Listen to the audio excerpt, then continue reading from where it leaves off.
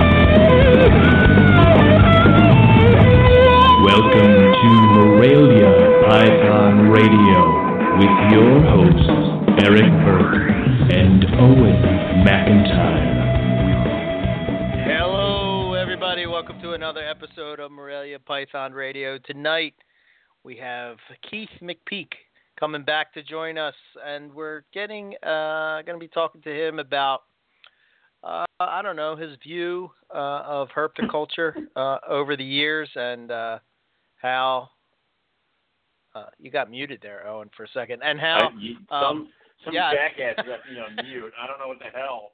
Who could have done that? First, you cut me off halfway through last episode. I'm sorry, not halfway. Towards the end of last week's episode, you're like, I'm done with this cat. So, and now you need to mute in the beginning of this one? I'm not getting the love, is what's happening right now. Yeah. Really not.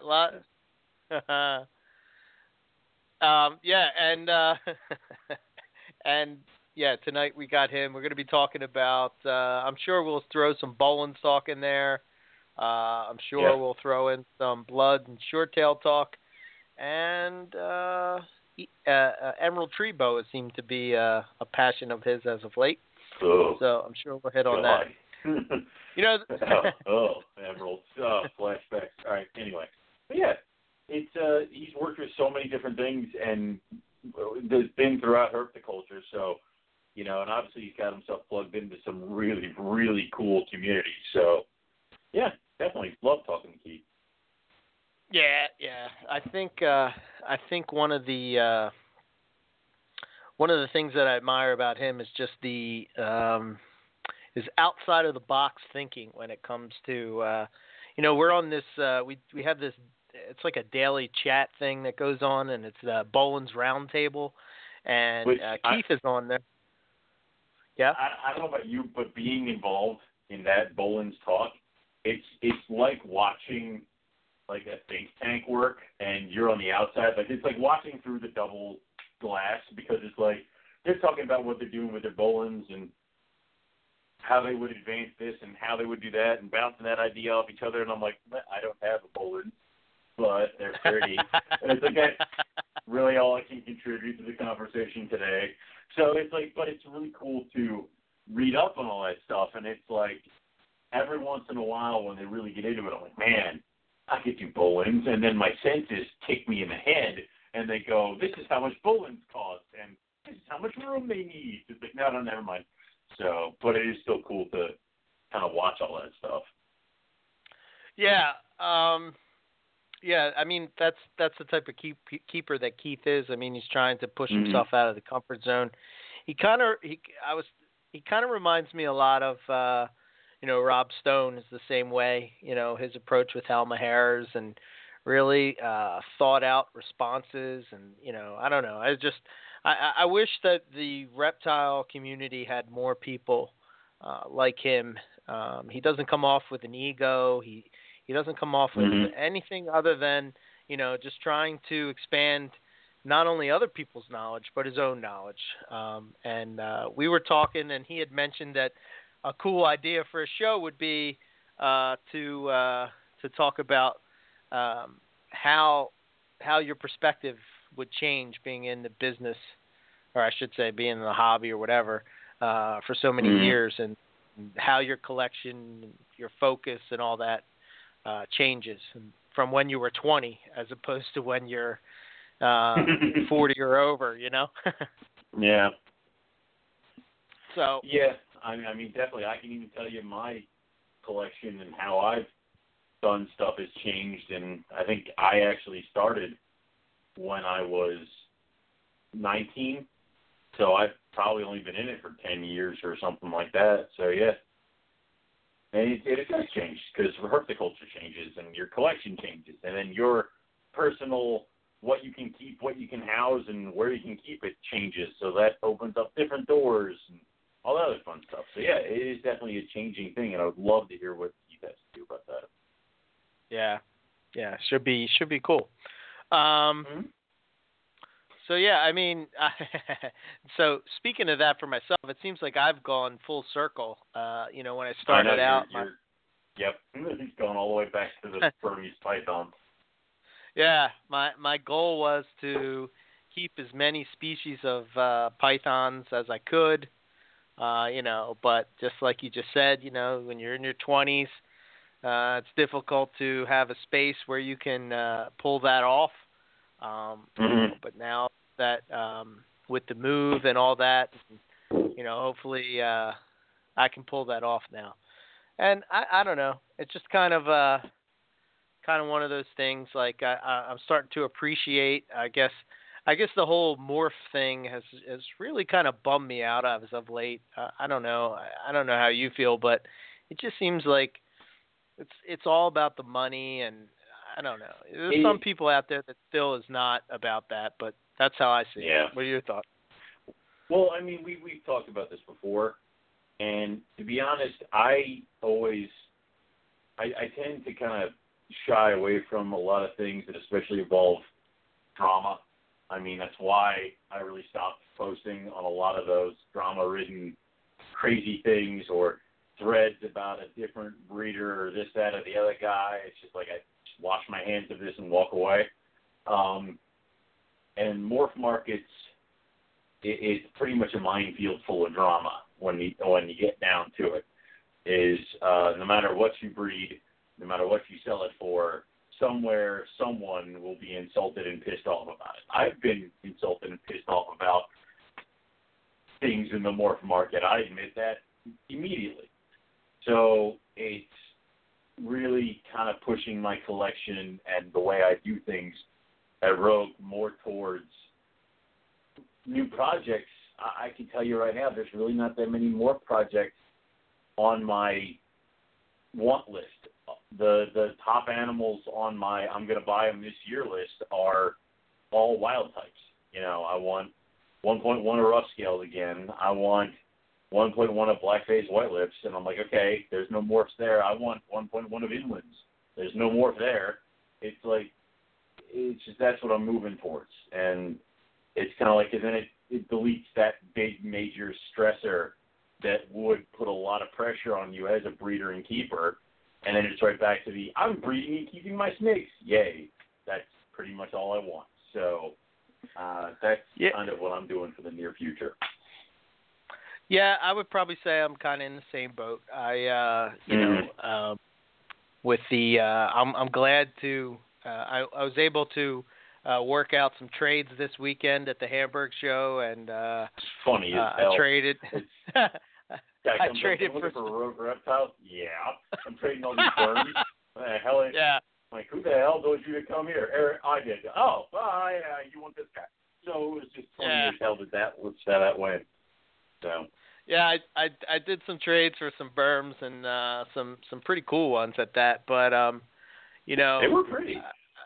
Yeah, absolutely. But you know, there's definitely not a market in Burmese pythons, that's for sure. So it's not about the money with those guys. Oh dear God! But yeah, no, dear God. I'm kind of the same way. I'm kind of feeling the same way. I mean, I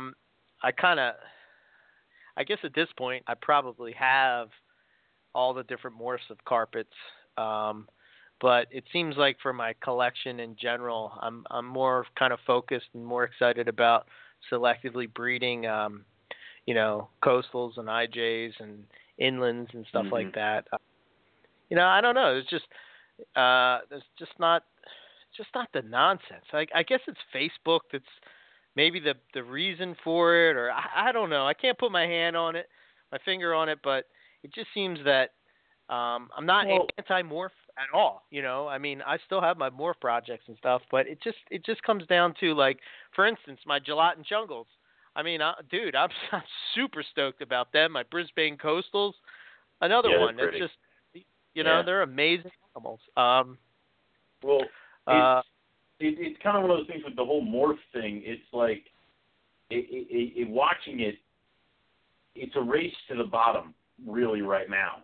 And that's what kind of sucks out of it. It's like, so I pour $1,000 into this project to get this animal, and by the time I got it up to breeding size and then producing, it used to be like, okay, it would be about $500 a piece. Now it's like, okay, $200, and it's like, it's not even worth it, and people then get frustrated, and people are then bickering, and then it kind of all seems around this one or two, like, morphs or this, that, or the other thing, and it's like, I don't even want to freaking deal with it. It'd be much easier just to sit back, breed my pythons, and call it a goddamn day. You know, if I produce womas, it's going to be $300 a woma. I don't care what it looks like. It's a woma. You want it, buy it. You know, if I get a morph woma, I'm going to be pissed. Because then I have to do stuff. Yeah, I mean, you know, obviously I want the best of the best when it comes to, you know, wild types and looks like that. Yeah, I'm not. I think that was originally, that's what tonight's show was going to be about. It's like, I think when you talk about markets and stuff and people trying to buy animals cheap and everything, I don't know. My thought with that is that people have to remember, it's like, you get what you pay for type of deal. And, like, you think that you're going to buy, you know, I'll equate it to, well, let's use Jags, okay? So you buy a Jag, you buy a $100 Jag, and you're like, oh, sweet, I'm going to breed this, I'm going to make some killer Jags, and I'm going to sell them for $350 a piece because these are going to be killer Jags. Well, it's not going to happen because you got an ugly Jag. You know what I mean? You got something that somebody was like, yeah, this will make a good pet for somebody, but it's not, you know, top notch. That's what everybody seems to never understand. They're like, oh man, I got the best deal from the wholesalers on this Jag that's priced like $200 lower than your Jag. I'm like, yeah, there's a reason for that. That wholesaler didn't breed that Jag. He bought it from some other guy who said, man, this is an ugly one. I'm going to kick it out to the wholesalers. You're buying the rejects. You're buying the ones that are like, this one just, like, that's what you're getting. That's what you're trying, like, when you go around the show and you're like, man, this jungle's here and that jungle's there and that's there. There's obvious reasons. And again, we've been over this 10 million times. You're not just buying the animal, you're also buying the experience of the breeder. So, yes, that guy is cheaper, but no, it doesn't come with lineage. Yes, he's going to say whatever you want him to say. Pure coastal, of course it is. Girl, of course it is. And that's just what you do. I mean, and you can't, the nerve to look surprised when it all goes wrong is like, really, guy? I mean, come on. So that's just how it goes. And I have people question me at my table about whether or not the jungle I have on my table is a jungle because they've seen jungles and it doesn't look like mine. And I'm like, okay. How many carpets do you have? One. All right, thank you. Oh, man. So. Yeah. Nice. Yeah, that's my table. That's good. That's probably going to steer me away from being a vendor at Hamburg. You don't do it. Don't go where I go. Your fragile psyche couldn't handle it. I'm mean to people, so it's easier for me. Yeah, I have to publicly apologize to Jason Boelen for not stopping by his table and saying hello. But I couldn't take that heat in that place anymore, man. I couldn't take it, and I saw that. Gross, dude. You had the door open right by your table, and I was like, here's my chance. I got the things I need. I'm out. Yeah. You left so quickly. You left a $500 animal on my table that I had to take home with me. You abandoned a zebra jag-head albino because you couldn't take the heat anymore. Yep. So I have to say sorry. Sorry to Jason if you're out there listening. He was just enjoying giving you shit. It was funny as hell. Yeah, he goes, I don't care if he's dying on the ground. You don't just not say hi to all the members of the Morelia family that are currently in attendance at a show. I'm like, when the hell has that never been a rule? But all right. So it was just funny as hell watching him do that. So it's all right. He left with a retic, so he was overjoyed. Yeah, I heard. Yeah, I was at the table with Matt, and I was there's a couple retic guys that came by, and they were talking retics and stuff, and pretty interesting stuff for sure. Nice. Keith should be calling in at any moment, but real quick, I just wanted to put out there that earlier I'd put a post up on Facebook asking about looking for guests for the show. Show ideas. Yeah. It's funny. It's not even so much show ideas. Angolan pythons, was one. And originally when I first wanted to do Angolan pythons, who do I reach out to? Of course I reach out to Ben and Justin. Well, they don't, Ben doesn't work with them anymore, and he had some, I forget exactly how, but his female breeder had died, and he didn't hold any back, so it was kind of a sore subject for him, and he was like, I don't know if I can come on and talk about it and be enthusiastic about it when, my project went in the tank. So I'm like, okay, I understand, but to find somebody else to talk about it, and it's like, I don't know. One of the guys that I would love to have on the talk is what's his name, Tom Keoghan for ring pythons. Yeah, we've talked about him. Well, we've talked about him a few times. Tom Keoghan for rings, Tom Keoghan for for white lips, Tom Keoghan for blackheads. We talked about having Tom Keoghan on for everything, and we totally understand if it's just something that you don't do. We ask. We don't really pressure anybody. If you say you don't want to come on, that's good. But it's almost like every time we put out, hey, who would you guys like to hear from? Tom Keoghan's like one of the first names to get floated out there all the time. And we've done this for 5 freaking years now. So it's like having 5 years worth of Tom Keoghan. We know he'd be a good guest. Yeah. So, what I find funny about that is that, somebody had brought up Kara for blood python. Yeah. It's like she's been on. Did that one. What about Derek Roddy? He's been on. What about? you guys listen to the show.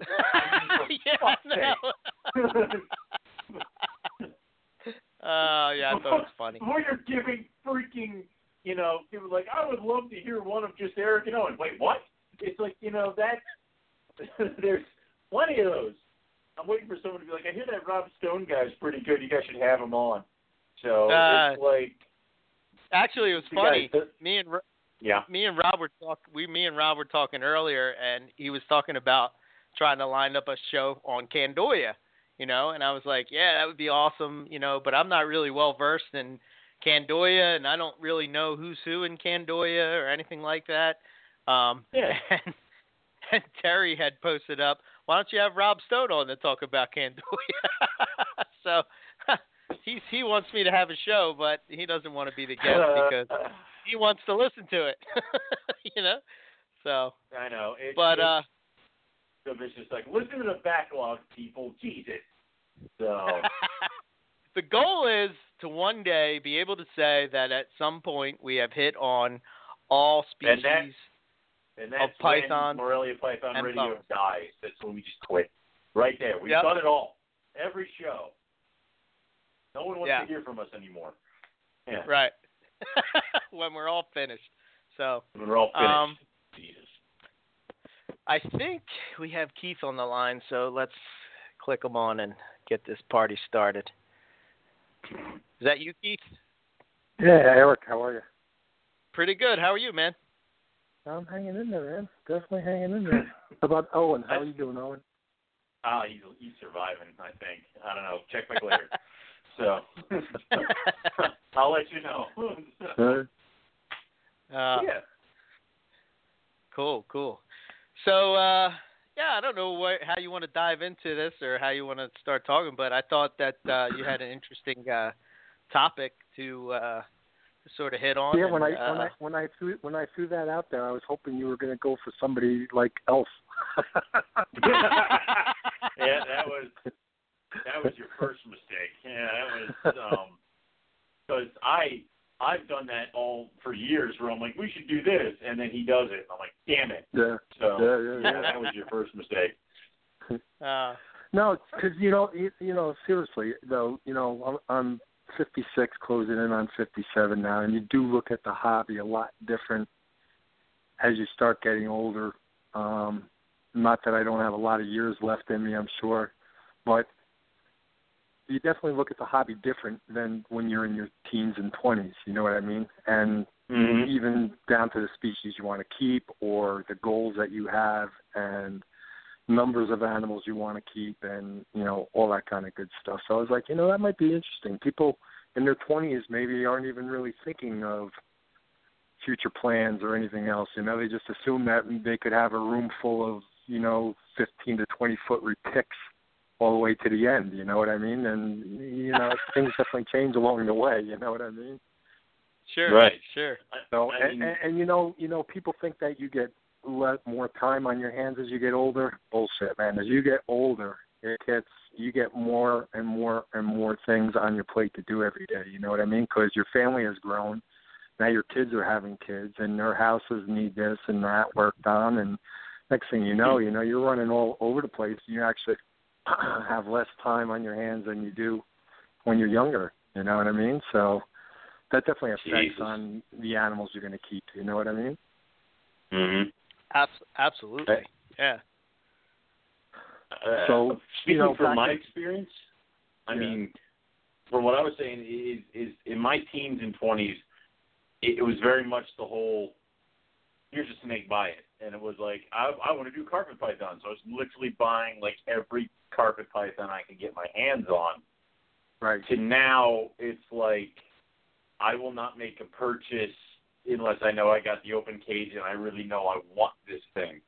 And getting me to spend money on a carpet python now is probably like pulling teeth. I mean, it really doesn't happen that often. Well, that's how I was with the Bloods too. When I had the collection and just about everything that was out there. It's like, what do you really need to buy at that point? You just make it yourself at that point, So you're really not buying a lot of animals.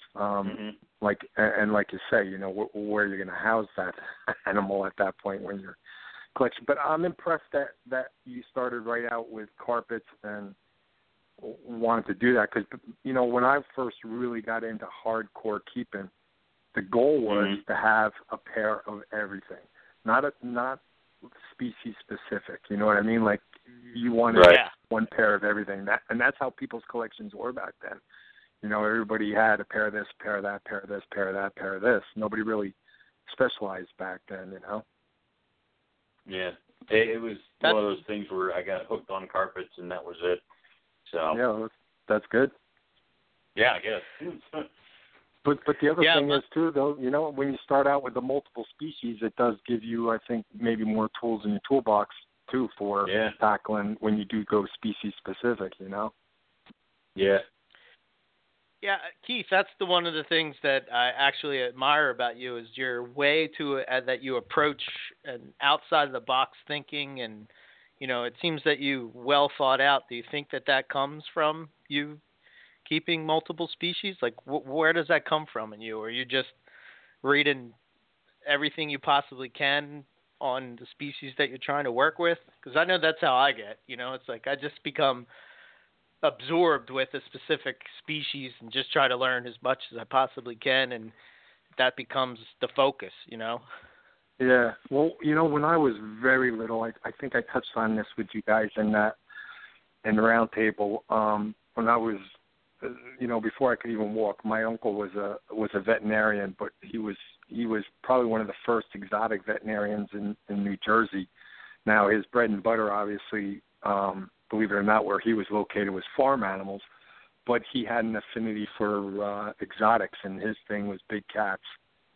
So he surrounded himself with people that were in exotic animal trade, and for me to just go and sit there, because back then that's what kids did, man. You sat there and you just be quiet and you listened, and to listen to these old timers back then and their discussions on keeping this animal, I found that stuff fascinating at a very young age, and I think that probably instilled in me the way to look at animals and thinking outside the box. And really, I've always had reptiles from day one, but birds were a huge thing for me, and exotic pheasants and parrots were a big thing. Finches were a big thing, and I just loved learning about those species in the wild. And with the birds, it was more trying to create their natural environment to make them happy, because they definitely, the pheasants especially, needed those items, probably even more so than reptiles, to thrive in captivity.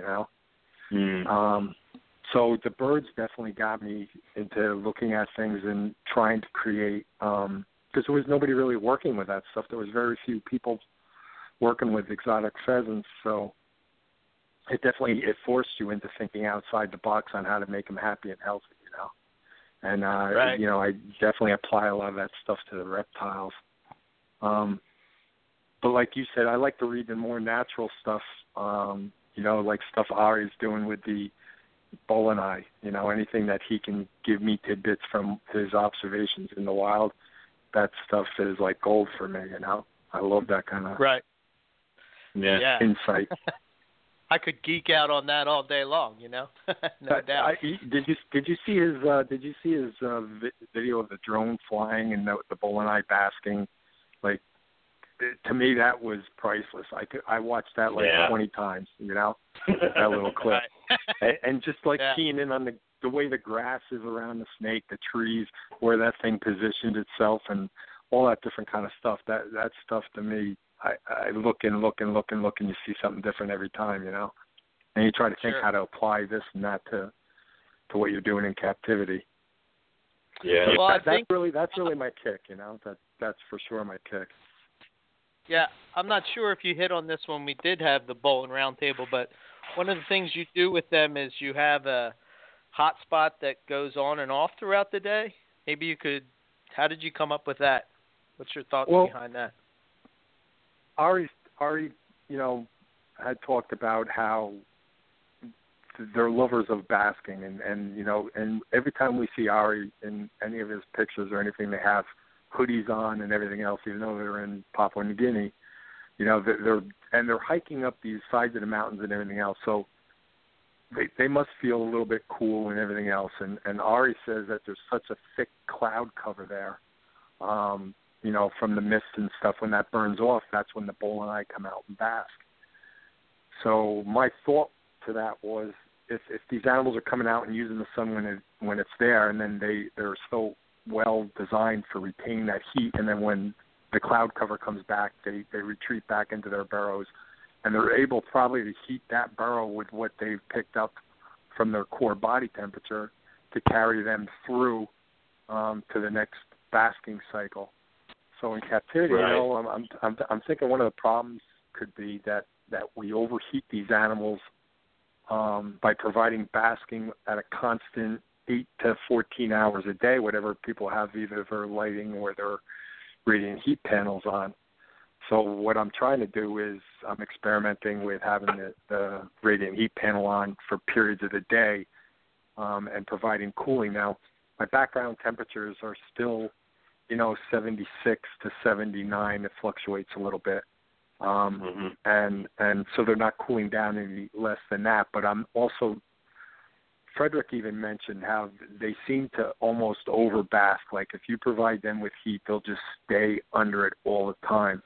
And from what Ari says in the wild, that's just not the case on how these animals were designed in the wild. So who knows? Frederick's the only one that knows, and Mark. So yeah. So yeah. I got to keep experimenting, and seeing what works for me. So that's why I started that routine with the backing off. And I'll tell you, their stool is much firmer and more python-like. They're not, giving you those smears on the side. It's a very concentrated stool now when they go, and to me that was a huge, bonus for keeping them clean all the time. Let alone just thinking that you're on the right track and the right path to doing something. My animals always tell me way more than anybody else that's working with a species, and you just got to listen to them. Right. Yeah. I guess I should have asked Ari this. Is that does he notice the stools in the wild? I'm assuming they're not smeary and stuff. So.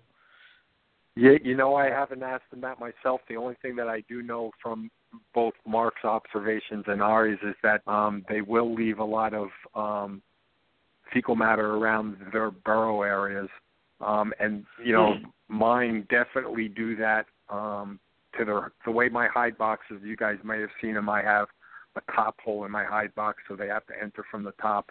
And the lid of that, they definitely tend to defecate all around the entrance hole to that hide box. So there's something to that. I don't know what, if it's for attracting mates, if it's to ward off whatever, I don't know, but it's definitely an interesting behavior that you notice in captivity if you give them simulated to what they have in the wild with their nesting in hide boxes, Right. That is cool. Interesting. So how has your focus in the hobby changed from when, well, go ahead. Yeah, so when I started, you remember the pet store Scuffies? Do you remember them? They were like the Petcos back in the 60s, and you could literally go into a Scuffies pet store, and I can remember seeing everything. I mean, I bought squirrel monkeys in the Scuffies pet store. Oh my God! They had a chimpanzee in a Scuffies pet store, but they had animals. They had animals like sun gazers and all kinds of stuff that nowadays, are like the holy grail for keepers. But that's how we all started with. It didn't need to have extremely rare skin on it. It just needed to be a sun gazer to blow you away and want the animal. So that's how I started the hobby. But then as you get into the hobby and you start being successful at certain things, and then you species specific, you get into the game of morphs and breeding for, the next new thing. And to do that, you need a lot of animals. You really need to stay competitive.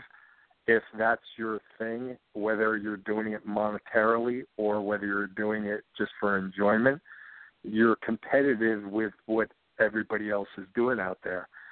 So even at a level of just wanting to be the guy to produce, for instance, with Bloods, the Pixel, which is a new thing that blows me away in its looks, you need a lot of animals to get to that. You know what I mean? Mm-hmm.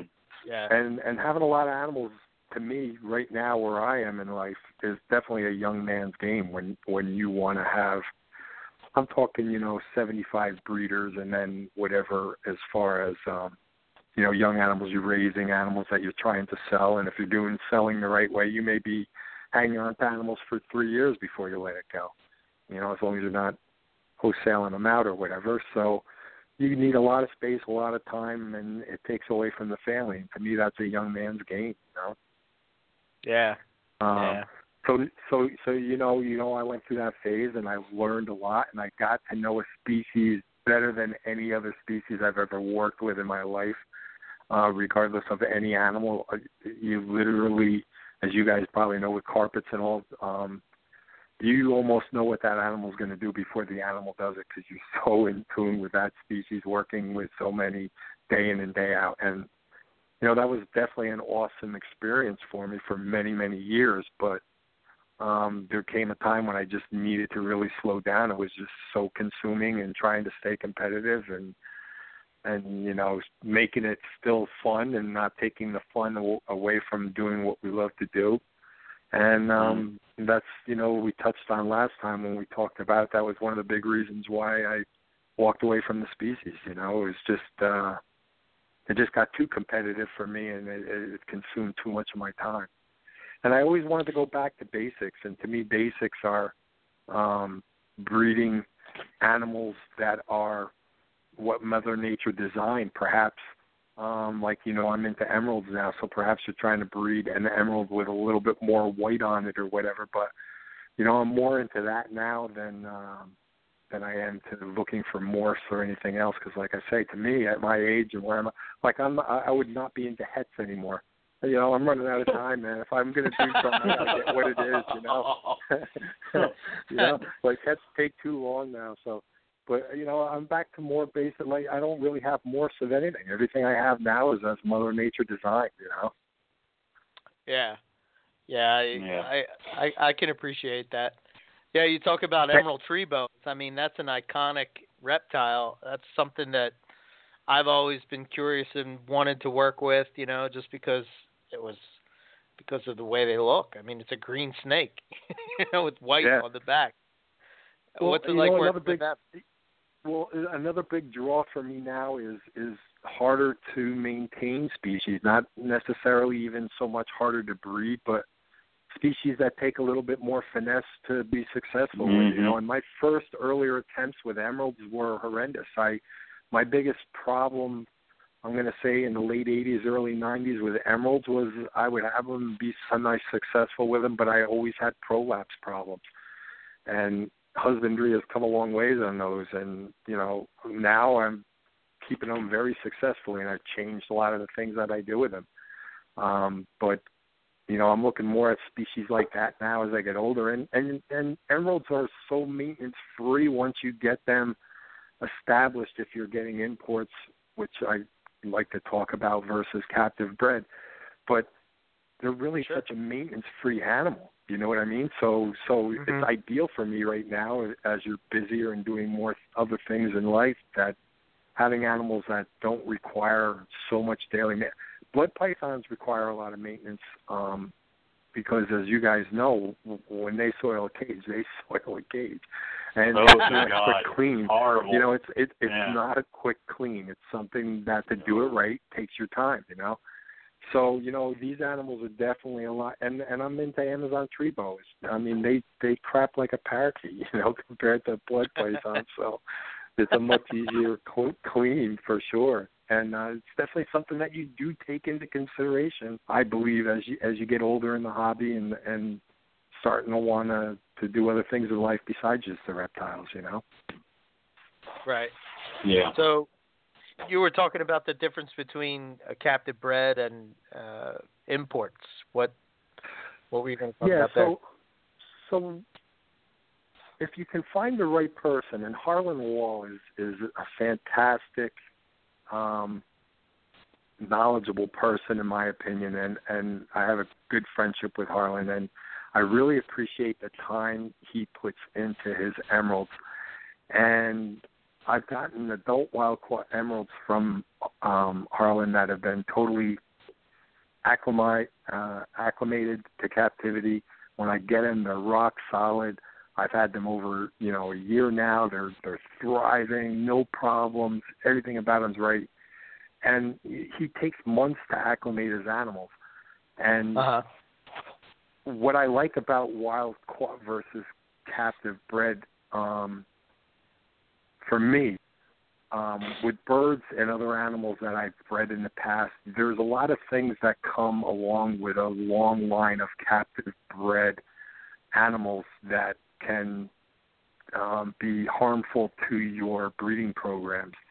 I even started seeing some stuff with scalation around the eyes of Borneos and whatnot when you try to line breed or breed too tight for a certain look that you're going for or something. So I really appreciate starting my stuff off with wild caught animals.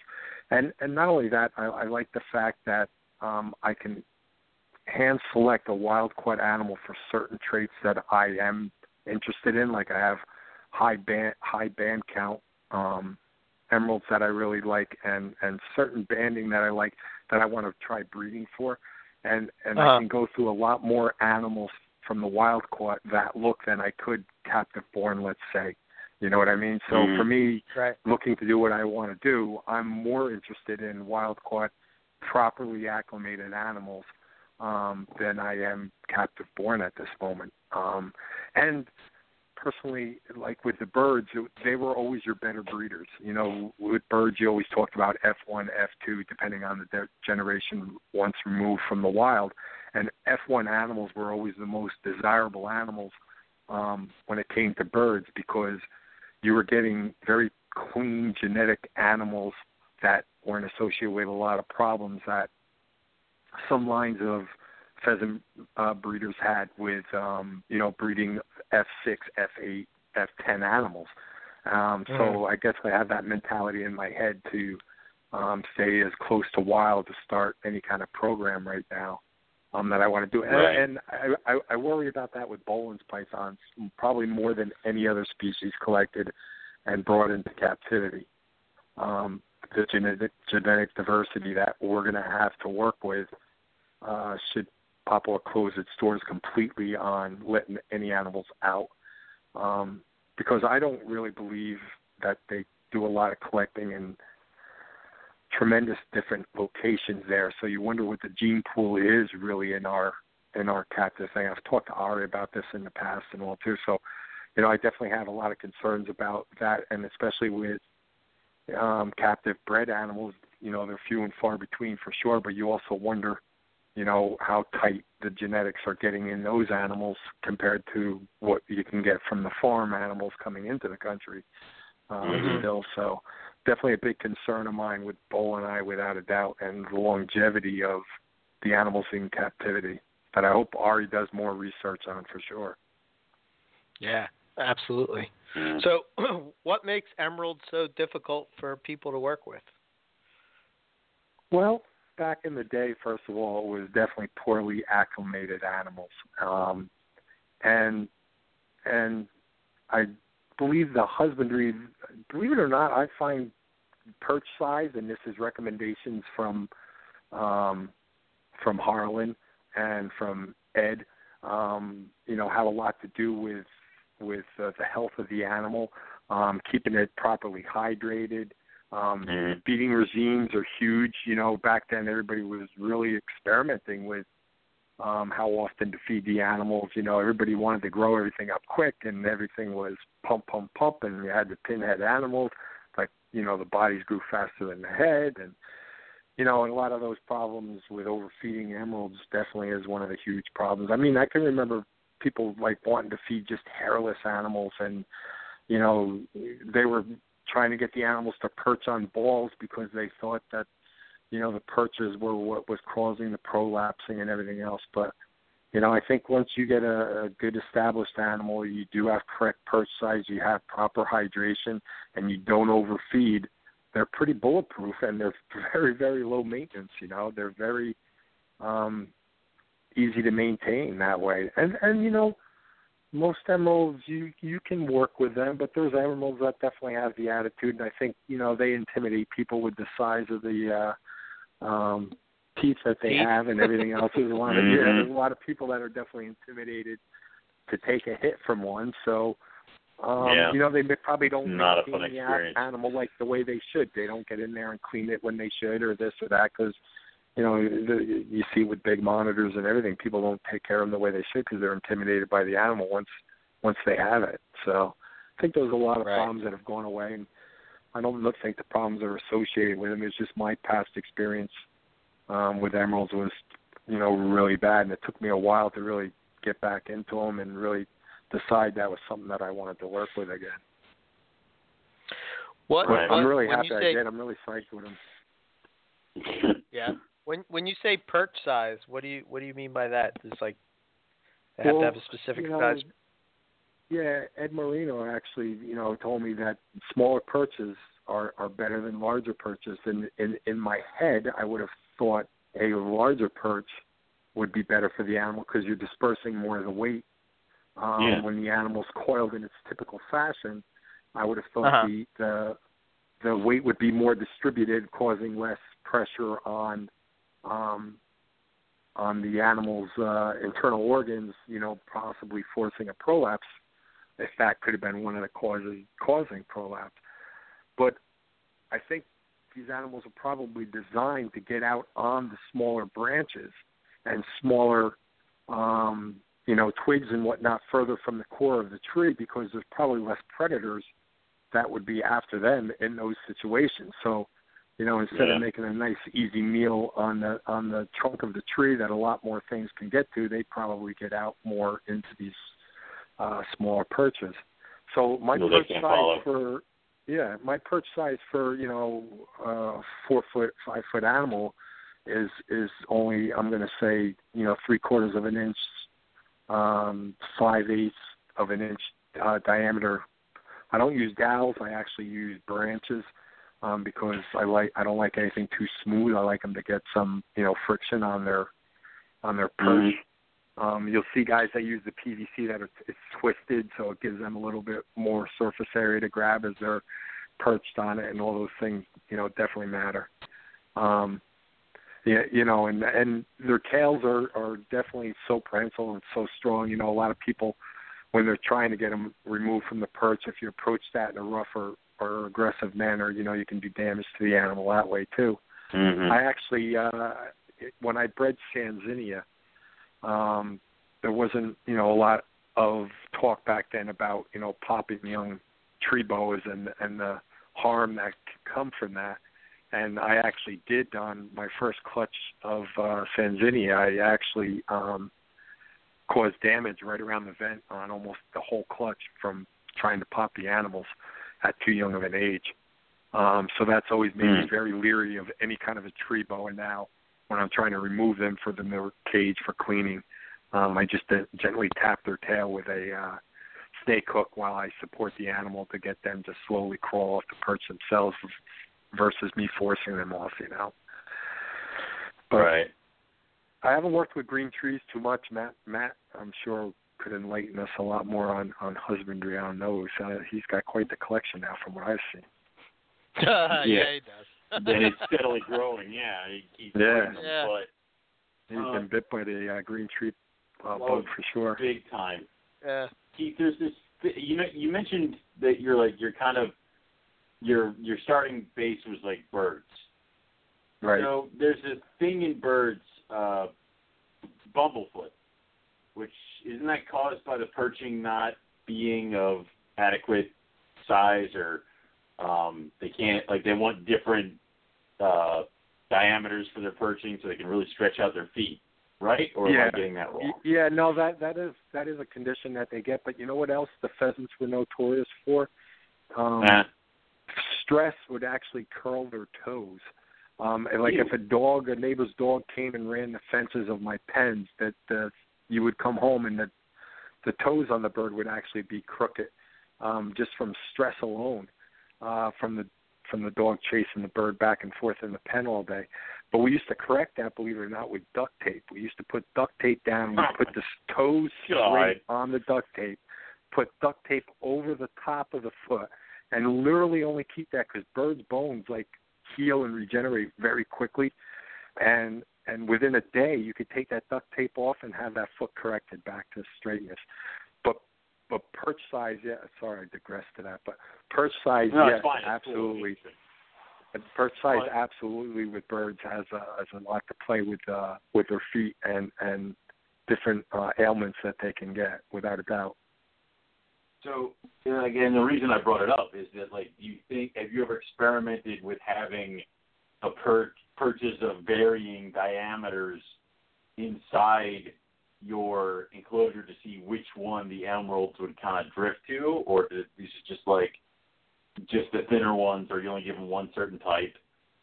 I'm sticking with the smaller perches only because the cages I maintain the animals in are not huge cages. And the reason I'm doing that is for hydration purposes.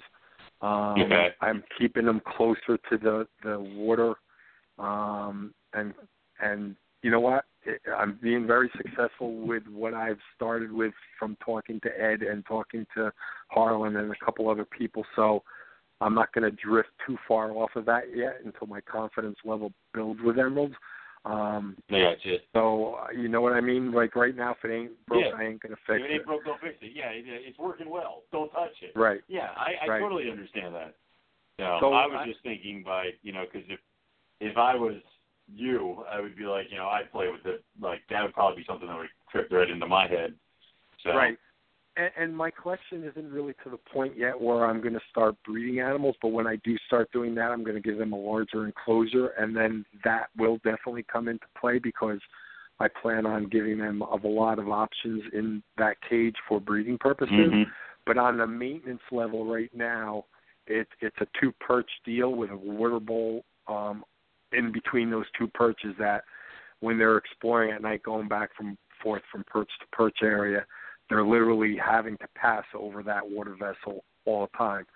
Got it. And, so right now as a maintenance level on making sure they're getting into the routine of my room and cycling them, I'm figuring that it's a 2 or 3 year process for me before I even attempt the really hardcore trying to get them to breed. So that's where I'm at with that work right now with emeralds. I'm definitely in my infancy on that. Gotcha. Cool. Very cool. It'd be interesting to see the cage when it's all set up when you get them over in the big place. So. Yeah. So I'm going to shift gears. Yeah, go ahead. I'm sorry. Go ahead. No, one of the things I wanted to talk about with the breeding of the bloods and talking as you progress through it, one of the things that I started with the bloods and then drifted into the morphs was line breeding for certain looks. And a lot of people always said to me, where's the value in those animals? But the value in those animals to me was that you created something that was your eye, and it's almost like your artwork, your palette with paint to make what you want to make versus the easy route of a genetic morph that you could create. So the Borneos were the perfect palette for doing that type of breeding versus, like your Batiks in the blood pythons or your golden eye in the blood pythons or your just albinos in the blood pythons. The Borneos took on a life of their own because it was hard and a longer road to create different looks that are created just by breeding looks together versus a genetic trait. You know what I'm saying? And that was a long process and definitely, to me, a younger's man game to work with because to get to a certain animal like, my CGLs, my crystal glows, leopards, that took a lot of years of breeding certain looks together to enhance the black spots on the side to that golden yellow tone on the back of the animal and all that. It wasn't something that you could just put 2 animals together and bam, there it was. It was a very step-by-step process to get to that. And that's something I think a lot of people miss these days when they're looking at their breeding programs to intensify certain looks that aren't necessarily a genetic thing. Fish breeders have been doing that for lots of years, and definitely something that I like seeing applied in the reptile hobby, that I also appreciate what somebody else has created along that route because I know what's gone into getting that look on the animal. And it definitely defines you as a breeder a lot more, I think, than just taking 2 genetic morphs and creating the next, combination of those 2 genetic morphs because anybody that can breed snakes is going to be able to create those things. I think creating your own look is more of the challenge and more of the excitement for me for many years, And it's also, you bring up a good point. I mean, people, if you look at carpets, in particular, when you think of a coastal and you say M. Penn coastal, I mean, those, Michael Pinnell selectively bred for many years to try to get to his coastals, and they have a specific look. Like you could be anywhere and look at it and say, yeah, that's an M. Penn coastal, or it has M. Penn blood in it, one way or the other. And that's your signature as a breeder, and that's what I really appreciate nowadays more than the solid genetic morphs, because to me, I get the excitement of that and all that I do, and I appreciate those animals. Don't get me wrong, but to me, it's like having the fastest Corvette that just came out that day. By next year, there's going to be one that's faster than that Corvette, But when you're doing your custom hot rod or whatever, that's yours. That's your signature. That's something that you created, and it's something that you put a lot of work in to get to that level. So I definitely appreciate that more now, looking back at the years I spent with Bloods and Short Tails. That's definitely something I'm more proud of than anything along the genetic lines, without a doubt. Yeah, and Matt is doing a great job with it too. Matt is definitely killing it with the Borneos and creating his own looks. And there's a lot of his marbles right now. You can pick his marble out. Oh my God! Anything else out there? Oh yeah, and Matt has actually taken the marbles where I wanted them to go for myself, and I actually lost that look myself because I got into what my ghost was, and I was looking for that blue and the ghost, and I was trying to go that way, that I actually bred myself out of the original marble look that I wanted to go for.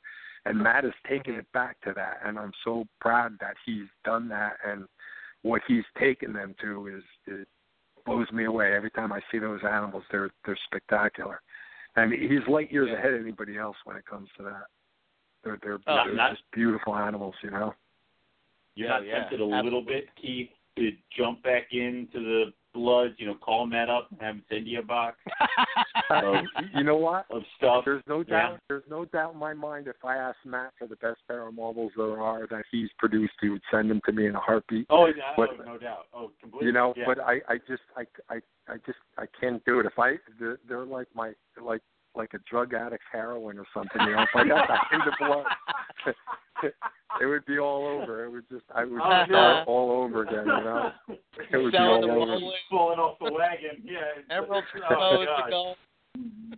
Yeah. I mean, my room is. I'm still trying to get my room de-bloodized. My steak rooms are slowly morphing back into the what I need for the collection I have now, and if I started that again, oh my God, my wife would kill me. All right, to answer that question.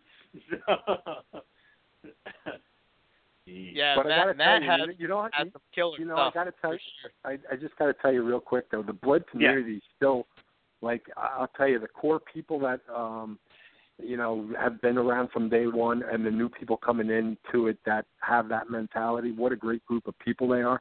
No egos there, willing to share information, and they still welcome me with open arms, even though I've been out of this 3-4 years now. Still feel like a very strong part of that community, and so anybody getting into it, make sure you do the right thing, go the right route, and get into that community, man, because definitely a great group of people. Definitely recommend them highly. Some of the other groups out there are a little tough, but the core blood people seem to definitely know what's the right way to go with this, and definitely stick to it. Yeah, that's kind of what I don't know. I'm kind of noticing that with the Morelia crowd. It seems like it's almost like a change of. It's like newer people are now. Like the older people that were into it when I was getting into it are kind of out of it, so the community is kind of changed, and, I don't know. It's, in a way it's good, and in a way it's kind of depressing because, I don't know. It's this whole Facebook thing, I guess, is kind of like, that's to me, I don't know if it's part of the good thing about reptiles, the community, and it's part of the bad thing about reptiles. Absolutely.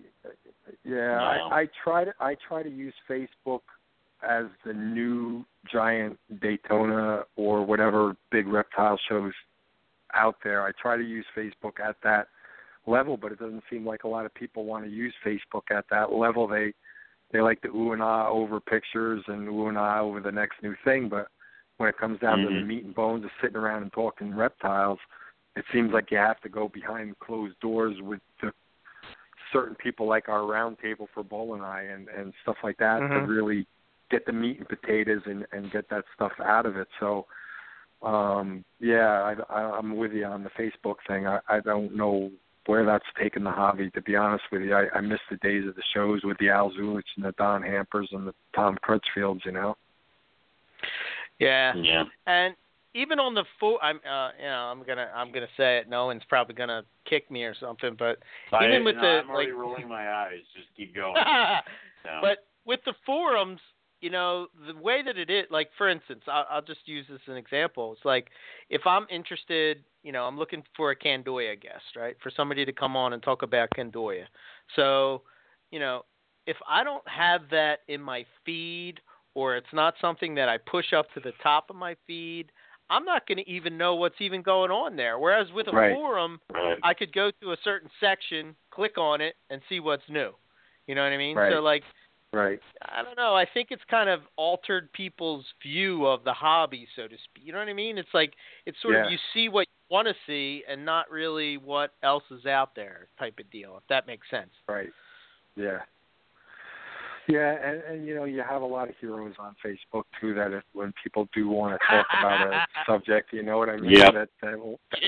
That want to try to knock you down or knock this down. So a lot of people are afraid to talk, I think, which is a real shame because there's so much great, knowledgeable people out there that so much could be learned from, And hey, you know what? I get it. You don't want to give away all your tricks of the trade and all that kind of stuff, and that's part of the allure of being successful. If it was easy, it wouldn't be so much fun, right? So that's part of the allure and stuff. But God, man, I miss those discussions. It was just great, and I'm hoping Tinley is going to be like that for me. I've never been, and I'm going to go there, and I'm going to be blown away by it.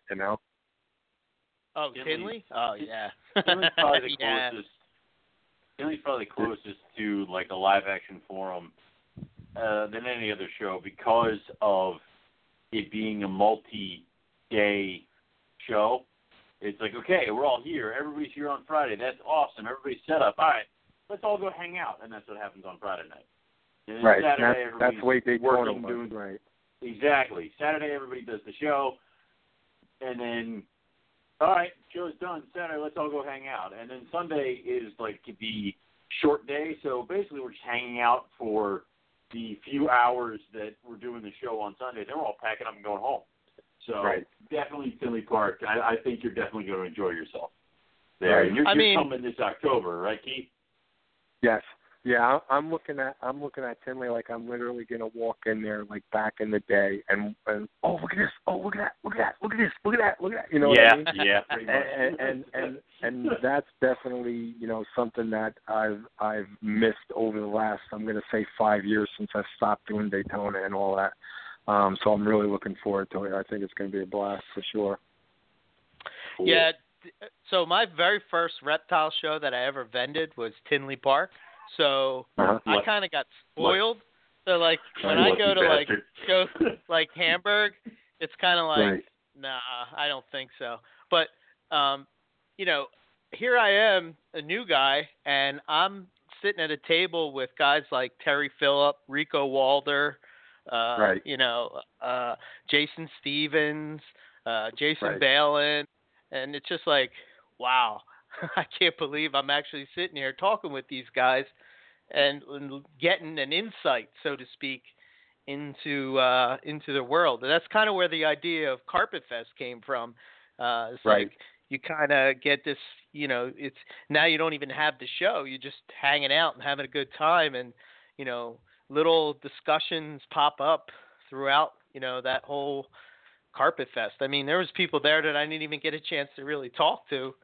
I would have loved to have sit down and talk to, because everything that's going on. But No, right, exactly, and that's what a lot of people are missing nowadays, and something from the past that definitely should be brought back, without a doubt. Because, like you said, back in Daytona's heyday, you were sitting with the Don Hampers and the Al Zulich and Tom Crutchfield and Hank Malt and a lot of other people, and you just bounced into people in the thing, and they happen to see that you had blood pythons, and next thing you know, this guy, whoever is coming up to you and talking to you at night like that, and next thing you know, they were one of the original people that were out in the bush, beating the bush to find blood pythons or whatever, and that was great, I definitely missed that as Daytona started to fade down a little bit, so I'm hoping that is in Tinley, and from what you guys and everybody else is telling me, that is the way Tinley is, so really looking forward to it. Yeah, it's great. Good time for sure. We did have a question that came in. A lot of people were looking forward to hearing from you. And let me see, I'll pull it up real quick. This comes from Graham Battinson.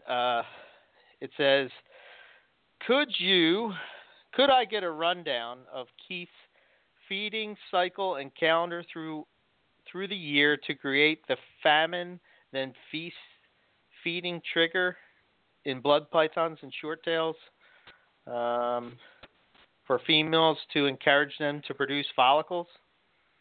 Yeah, my routine with the blood pythons was a lot different than a lot of other people's, and Tracy's is actually way different than a lot of other people's. Tracy's bloods are long and lean. They look more like, small Burmese pythons compared to how a lot of people keep their bloods. But when Dave Barker was at the last Daytona show that I vended, me and him talked about that a lot, and how Tracy was feeding her animals. But my routine for feeding bloods and shorts was a lot different than a lot of people's. So my females would generally produce eggs in, I'm going to say from May through July was when I collected most of my eggs. And my thing was to get females back on feed as quick as possible. And I fed them very heavy right after the reproductive cycle, and continued that, I'm going to say, up until about September. And then I actually backed off on my feeding. I fed very sparingly, where a lot of people do the opposite. They'll feed them and get some weight back on them, but then they start feeding them heavy as they want to go into a breeding cycle. And I actually backed off on mine. And, Tim Mead fed a lot different than I did his Borneos than I fed my Borneos. And Tim Mead would get huge, full fertile clutches of eggs from his Borneos, where my clutches were a lot smaller. So I'm sure, even though I was being successful, that the feeding methods that some other people were using was great for creating larger clutches of eggs than what I was doing. But I definitely backed off as this breeding season approached. I fed sparingly. I had blood pythons that would literally eat the day of laying eggs. If you gave it to them, they would just eat and eat and eat and eat. I never really had a female blood python go off feed. I've had males go off feeds for the breeding cycle, but females generally continue to feed right on through. So I never got worried if my females were feeding or missed a meal here or there. I was confident they were gravid no matter what. So I didn't really have a true trigger feeding that. My feast or famine mode with Boelen is going to be a lot different. I'm going to literally back off feeding for a few months and not feed anything at all, and going into the season on them. And I'm going to start my introductions and everything else with that routine. And then as I'm coming out of the cycle, I'm going to simulate more of a colubrid routine and start feeding heavy then, and see if the feeding at that point can stimulate, a successful run with the females. So yeah, that's really my feast or famine mode that I was talking about earlier, with the Boelen pythons than with the bloods. That's awesome. Okay. Very cool. So we did have a question come in through the NPR chat, and it's from Terry Burrell. He said, in line breeding projects, how many holdbacks do you usually keep? And is there a preference for breeding siblings together versus offspring back to parents? Okay, so Borneos is my best example on that, but I am going to try using the same methods with my ATBs and ETBs, only because I like animals with variability, natural variability, like the Borneos have. So with the Borneos, I'll tell you, you really need that eye. You need the eye of what you're trying to create, and you almost have to see it in animals that don't really show that look. If that makes sense to you, I don't know. But I can literally look at animals and say, I knew this animal was going to go this way in a future breeding. I always like to breed, I always bred more or less siblings together than sibling back to adult. But in breeding that animal back to a sibling, I also tried to breed that animal back to totally different animal that had the same kind of look going on to it, to try to keep some genetic diversity there, because I think after 2 generations of breeding sibs together, you're starting to get into trouble already, you know. Right.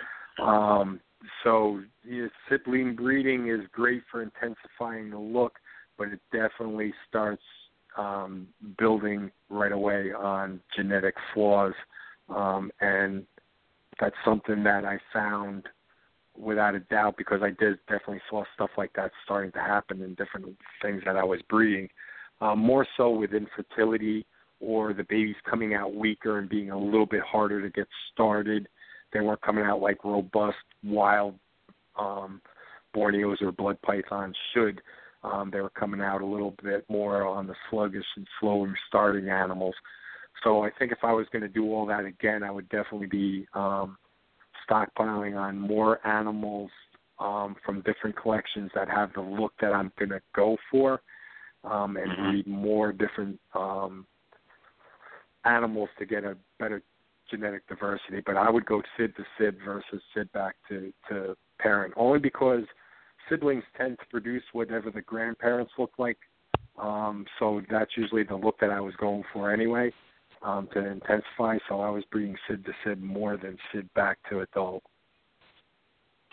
Gotcha. Makes sense. Awesome. I do have a question, and this is from me, experience that I had, and just curious on your thoughts. Have you ever had any issues with regurgitation with bloods and short tails? You know, never, actually. I'm going to say that no, possibly like you would get a hatchling here and there that would start off a little weird on you, and, you know, I don't think maybe everything with the digestive tract was there right off the bat, and you would have a problem with a very rare individual hatchling from time to time. But no, adults, man, I can't really say that I ever had. Why, you haven't had a problem animal with that or something, or? Well, I've had it happen twice with juveniles, to where just out of the blue, it just regurg, and unfortunately, the one I got from Lon, and it died. The other one I have from Matt, it's doing fine, and now it's eaten. But it seems that I fed it frozen thawed, and no good. I fed it live, and then there was no issues. So. And how long are you keeping them? Because the juveniles definitely like to be a little bit more on the cool side. And I could see. I keep them at room temp. Yeah. So it's probably like 80, 81. No hot spot. Okay. Yeah, you might want to back that down a little bit, believe it or not, and I would try 78 to 80. Okay. If you have a problem again, And, you know, I definitely noticed with the juveniles, they definitely like to be a little bit cooler than the adults and definitely respond better and feed better and everything if they're a little bit on the cooler side. So it could be a temperature thing. So you just heating with Ambien? Yeah. You don't have any hot spot? Yeah, okay. That's strange. In both Borneos, I'm assuming, if you got it from Ron and Matt, right? Yep. Uh-huh. Yeah. Which are usually seem to be the more hardy of the species, you know. Yeah. Yeah. That's unusual that you had two animals like that, and both at around the same time. No, different times. Maybe one was like a year ago. You know me with hydration. You don't have any concerns with the animal not being properly hydrated? I don't think so. I mean, I try to make it a habit of at least changing the water bowl twice a week. Right. So, I mean, I guess it's possible, but they don't show any signs of it physically. Yeah. Right. Yeah, hydration would have been my first guess, or heat would have been my first guess, and hydration would be my second. Yeah, I thought the heat, and then I thought maybe because I didn't have a hot spot that maybe, you know, maybe the prey was too big. But we're talking about like, I guess rat pup size type of, you know, and this is a yearling animal, so. You know, I don't know. And what was the regurg like? Was the regurg broken down, or was it still intact, or was it very smelly, or was it still intact? You did it. Okay, so it wasn't even like a few days later. It was like almost instantaneously. Yeah, I just found it weird. And then I have about maybe 4 other Borneos and no issues. So I'm thinking, like, what am I doing wrong with this specific animal? Or maybe, I don't know, maybe I'm too much of a carpet guy. That's why I go back to hydration, though, to be honest with you, Eric, because if it was temperature-induced, you would have more animals doing it. But I'm telling you, blood pythons and snakes in general, but really blood pythons are so individualistic on hydrating themselves. Like, I had certain animals that you had to place the water dish in a specific spot in that cage, and it had to be a certain water dish and everything else for that animal to find water. Especially the more nervous and high-strung animals, if those animals possibly seem like they were a little bit more skittish than anything else, because those animals definitely tend to suffer from hydration problems more than your, bolder, more confident animals. So I don't know. I would look at hydration, to be honest with you. If it's just 2 out of a group of Borneos, that's what I would look at and see what you could do to improve. If you have that problem again, I would see what you could do to improve the animal, that specific animal on drinking. Okay. Awesome. I will definitely look at that for sure. I mean, when you had issues with hydration, is there any tips that you did as far as, I know you talked before about sometimes snakes not being able to find their water bowl, and even though it's in there, they don't get it.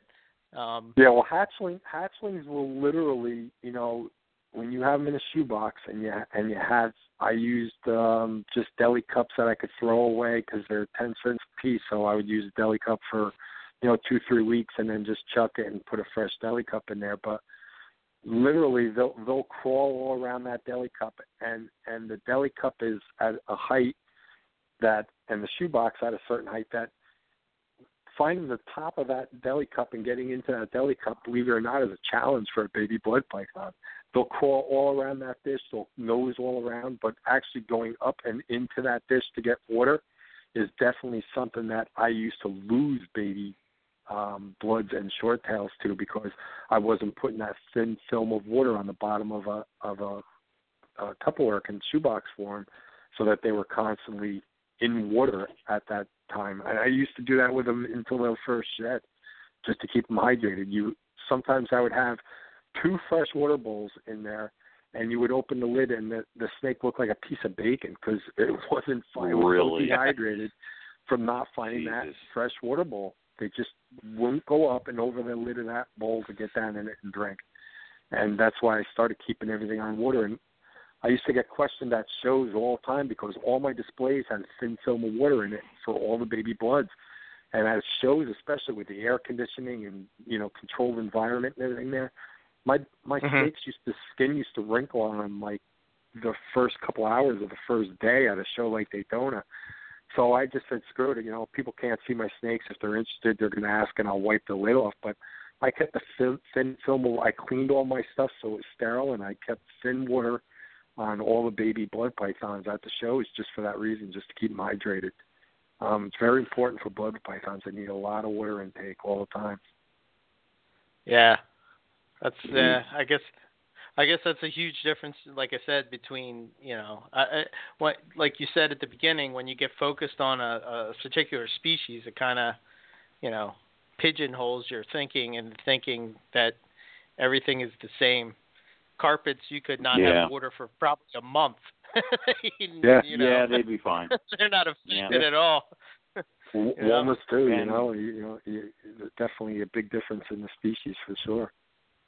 I have problems keeping my baby carpets out of the water because they crawl all around, and I guess it's like after the egg, they're like, oh, this is a nice place I can curl up in and be kind of like moist, and they just sit right in the water bowl. I had to kick them out of the water because they've been sitting in it for 4 days straight. So, yeah, I mean, that's the other thing is, again, with just knowing how the species work. I mean, carpets, their immediate thing is to go high and go up and sit on top of their box and on the rim of the water bowl, and bloods maybe not so much. So, right, exactly. Yeah. And that's what's so exciting. That's what's so exciting. That's what's so exciting nowadays for me too, is going back to harder to keep species and species that I didn't do well with in my earlier days, and now we have access to better quality animals. Like the Boelen pythons used to come in horrendous compared to how they do come in now and what's available to us now. So it is very exciting as an older keeper to go back to animals like that and be successful with them now, and the whole learning process starting again, because like you say, with the blood pythons, after working with them in the short tails for so many years, you knew those animals inside and out, which was definitely a comforting thing and a very confident thing. When you went into your snake room, you knew exactly what to do with every situation. But it's also exciting now to go into rooms and not really know what to expect, or trying to figure something out and trying to be successful with something that you weren't before, So it's definitely a new chapter in my keeping of reptiles in captivity for sure. Yeah. Awesome.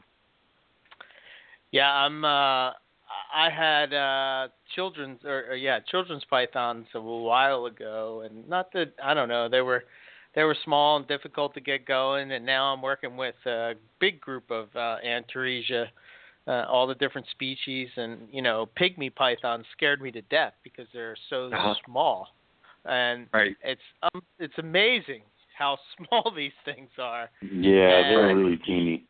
Yeah, it's pretty cool. I never had to I guess this sounds simple and stuff, but brain pinkies and try to figure out how to get this thing that usually eats lizards to take a pinky mouse. But man, that's fun. I enjoy I call it geeking out, and just being in my reptile room trying to figure the animal out. It's the fun part, Yeah, no, absolutely. And if you're a reptile person, getting that snake to devour a pinky tail, you go to work like you just conquered the world, right? Yeah, you do. So true. The simplest little thing like that, one little successful thing, man, and it makes you think man, I am good. Like to go play the lottery. It's it's like that kind of stuff. Yeah. When I go to work, all my employees are like, "Man, Eric's in a good mood. I got a pygmy python to eat." Yes, Exactly. So that's awesome. I did get confirmation from Ari about. He says, "Never seen a huge pot." This is Boelen species, by the way. Great topic. but never seen a huge pile of it. Looks normal, not runny, but urates are all around the nesting areas. Right. Huh. Yeah, I find that so interesting. Yeah. Do you guys find that, like, maybe not so much with bloods and short tails, but I notice when, like, with Morelia, whenever I change the cage, it seems like that's what they do immediately. It's almost like they want that scent there. Yeah. You know, you can count on that with Boelen pythons for sure. Olives are 20 times worse. Like my olive pythons, I'm like, look, your fresh, clean cage. I come back to like I crapped everywhere. I'm like, it is basically having a like 12, 13 foot colubrid. That is what an olive python is. It's just like it eats and it shits immediately, and it's like great. So it's I would definitely say that they would kind of just want that smell or marking of their territory. So especially the boys. Do you notice with olive pythons that they're doing it in a specific area consistently? Like, do you notice it by the nest box opening like we do with the Boelen's pythons, or? Well, my boxes are a little bit different because I have the big, like the rough, I don't know, the tough plastic bins. Those totes you can get at like Walmart and Lowe's. They're usually like green or blue. I have them, but my opening isn't on top. It's on the front. This way they can curl up on the top and use it as like a shelf, and then also crawl inside as well. So I'll see a bunch of smearing of stuff, especially in the male's cage because he's disgusting, all over the top of the bin. Not anywhere near the opening, but on the top of the bin.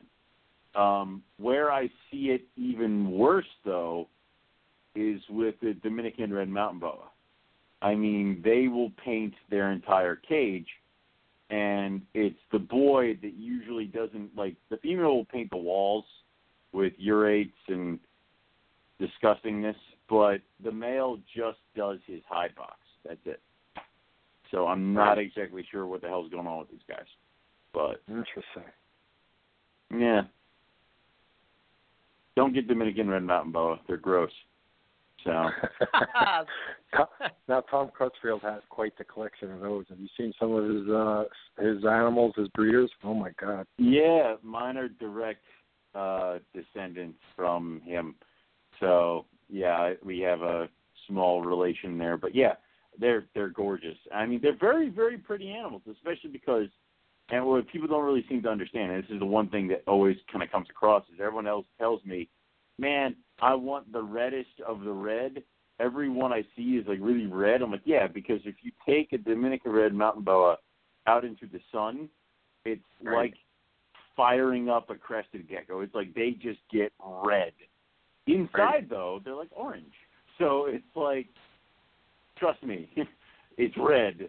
Believe me, it's red. So it's So, but they're gorgeous. It's just that they're messy. So it's almost time to start breeding them, isn't it? Oh, I know. I don't want to do it. I don't want to have to deal with the babies again, but I'm going to do it because I'm a glutton for punishment. So, Keith, is there any other species that you wanna that maybe you didn't have such success with, and then you want to try to revisit? That's a good question. You know, Boelen and I were it. And emeralds are it. I wouldn't mind having a couple Amazon basins in the future, but I think I'm going to keep the collection small right now. I'm going to concentrate on the species I have, and I'm definitely going to do, you know, Boelen, obviously the goal is just to breed Boelen. You're not looking to breed extra bands or extra yellow or extra intense iridescence. You're just looking to breed them. So the goal is obviously just to breed Boelen.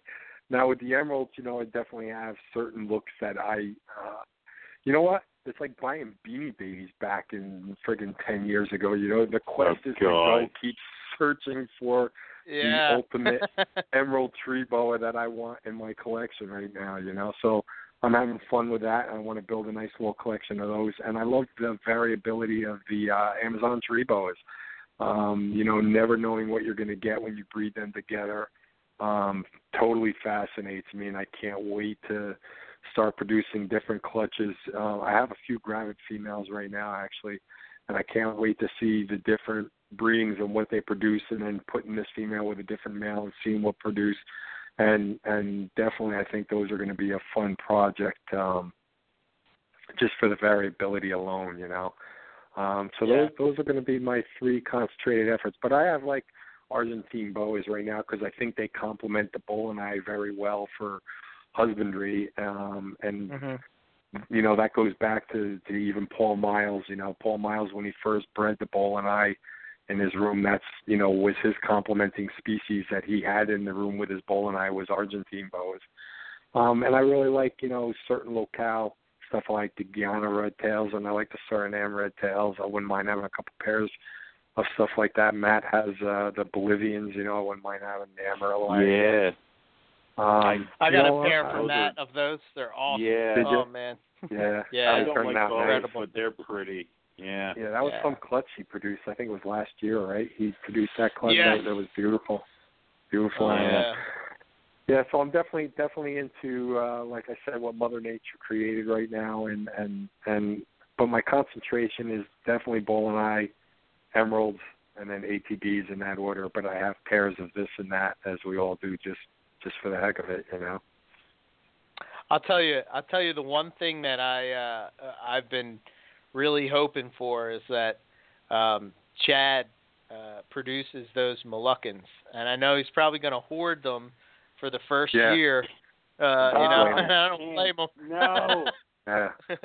Yeah, well, you know, you mentioned that. I actually forgot about the pair that I have. I have a really nice pair that I got from Jim, and they're an unbelievable pair. And actually, those animals I'm definitely very taken with.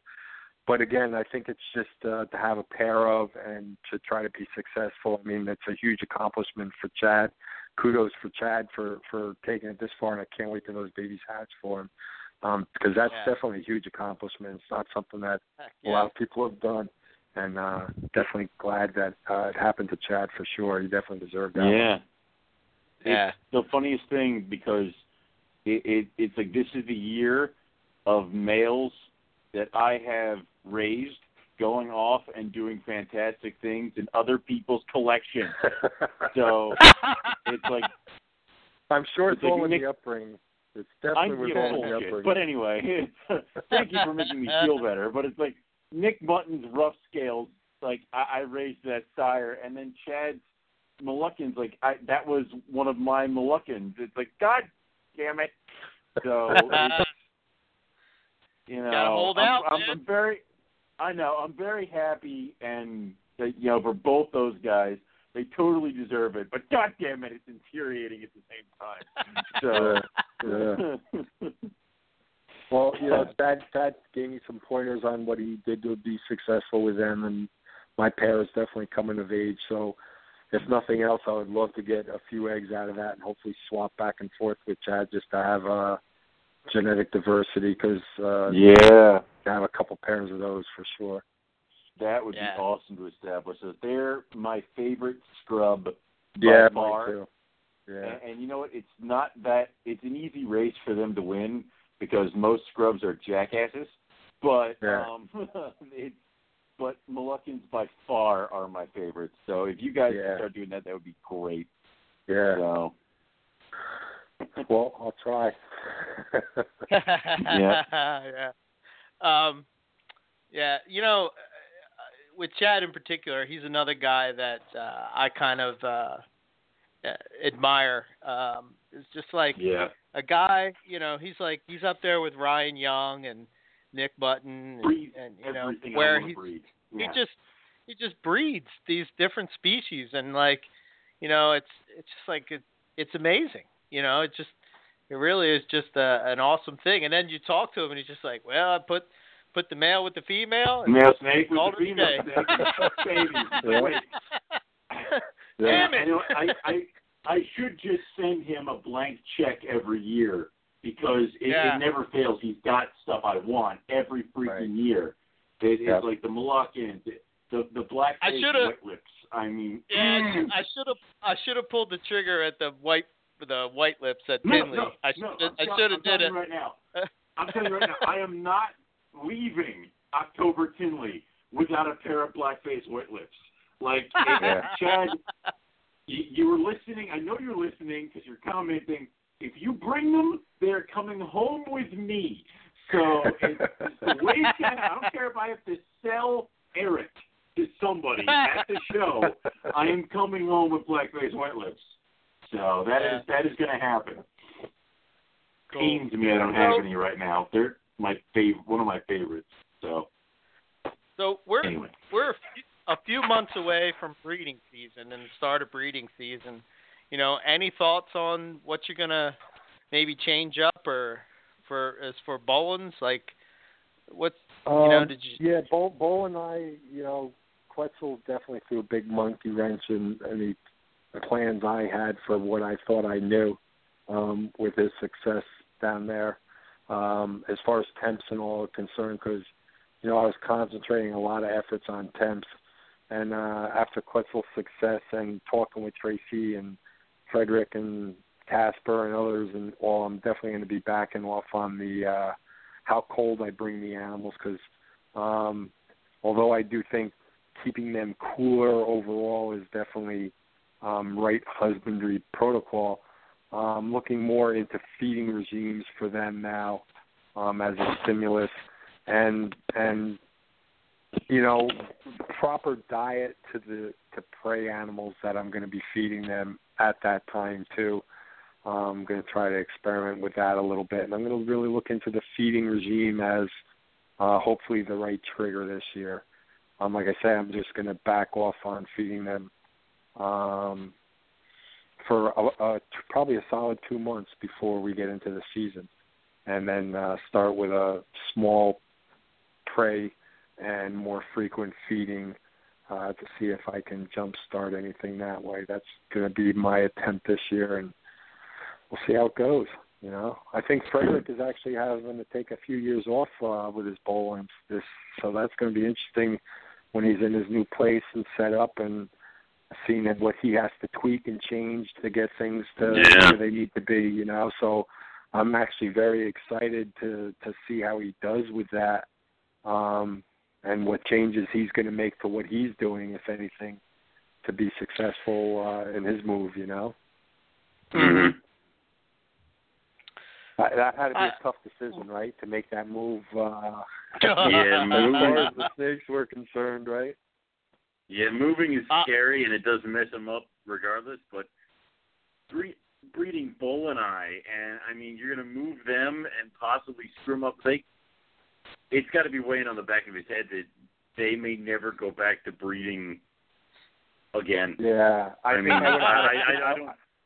think I would have had to keep that house just for the Boelen and just for the Boelen. That's exactly what I would have done. It's like this is my house and this is my Boelen house. It's like I'm worried. Nerve-wracking. I'm worried about that now, and I'm moving. And I don't even have Boelen but I'm probably going to take this season off because after seeing what happened with you, Owen, last, what was it, 2 years ago or whatever it was, I'm just going to sit it out. It was it was 2 years ago because I moved in December, so I totally screwed up that season. And then and then it took me another season to get it into the swing of things because I was still fooling around with the house. So it's like there's never a good time to move your snake collection, but definitely not in winter. Don't do that. So not you have your window's closing, buddy. You're going to have to. You said you're moving in September, right? Yes, September. All right, September so you only 15th. screw up one season. Yeah. Yeah. All right. I guess I know what I'm doing September 15th. All right, so. Yeah, I'm moving the snakes first. Forget everything else. It's a day all to itself, Oh, God. All right. That'll be fun. Cool. Yeah. I also appreciate your the post that you put up over in the Boelen group. Just basically what we talked about earlier, not just being all about pictures, but kind of having a discussion and seeing what I think that's one of the things like I've noticed with doing this show is like when you're talking to somebody, and maybe it's my fault to a certain extent, is that you're not pulling the information out of people. But it's like I don't necessarily think that people don't want to share, but I don't know if people think that other people will care. You know what I mean? And it can spark a conversation and totally take it in a direction that maybe wasn't originally supposed to be. But, right. Well, you know what I mean? That's why I miss the shows, though, because at the shows when you're one-on-one with people, you can get those conversations going and talking, and you're sitting there and you're having a drink at a bar and you're sitting there. It's a lot more relaxed thing, and you can get these conversations going, and really, people are a lot more free thinking and bouncing ideas back and forth and engaging. But on Facebook or forums or any of those media type areas, it seems like it's impossible to I mean, you actually challenge people to post something and you just can't get any kind of a meaningful conversation going, and it's very frustrating because, like I say, in what I posted, the best minds are all part of that group right there, and there's so many ideas that could be bouncing and thrown around.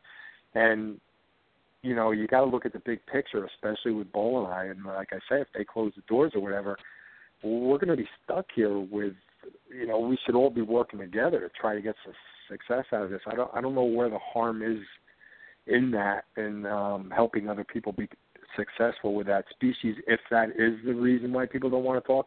Or, I mean, I'm throwing everything out there that I'm throwing out there, and there's a lot of things people could say, that's bullshit, or that I don't discredit that, that's not right. But, that's how you get into a conversation with somebody, and you try to explain why you believe that's the right path to take, or let them explain to you why they think that's the wrong path to take. And that's how we're all going to learn and definitely get better and definitely apply it to other species. But, man, oh, man, getting them conversations seemed nearly impossible, Yeah, I know. And that's where people can learn the most, It's just, oh, man, I'm with you. And when you post a rant, you often wonder when you don't get responses, are people all like, wow, that was pretty good, or wow, that really was stupid, So it makes it hard for the next one, to get it out there. But I keep trying, man. I keep trying. Yeah. What do you notice is the biggest difference with reptile shows as of even of now, as opposed to, say, back in the Daytona days? Besides, seriously? The conversation. Yeah. Yeah, seriously, the what I notice is egos, man. I can't take the egos anymore compared to what they used to be, because, man, when we used to go to the shows back then, I mean, Brian Sharp would be throwing paper airplanes at you, and, somebody would be coming over and plugging your light. I mean, it was just a bunch of guys who were into reptiles and gals hanging out, busting balls, having a good time, talking reptiles and all that kind of stuff. Now it seems like everybody walks around with an ego that they're curing cancer or, just save somebody's life or something. I mean, we're breeding reptiles, folks, you know what I mean? Like, take a step back, relax, and have fun with it. Don't have such a cocky ego. And that's probably the biggest thing I see at the shows now that is discouraging compared to what it was from days past, It used to just be a real good time hanging out with everybody that way. Nobody had those egos back in the early days. And it's funny how many things in the industry have changed where you can relate it to the ball python craze, and how everything definitely, that was the turning point for a lot of things in the industry, for sure, Uh-huh. What kept you from getting involved with them? Just the things I just mentioned.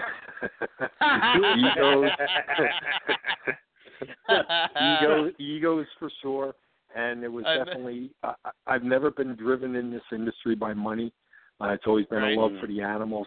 And to me, you know, from day one, I just saw the drive of money when it came to ball pythons, you know, and the ego and the money involved with ball pythons back in those early days just turned me off completely, you know. So I got a few for my daughters, you know, to keep because of their, you know, good qualities for that situation and all, but we never got into it as a real breeding endeavor or anything like that, or wanting to get caught in that craze at all.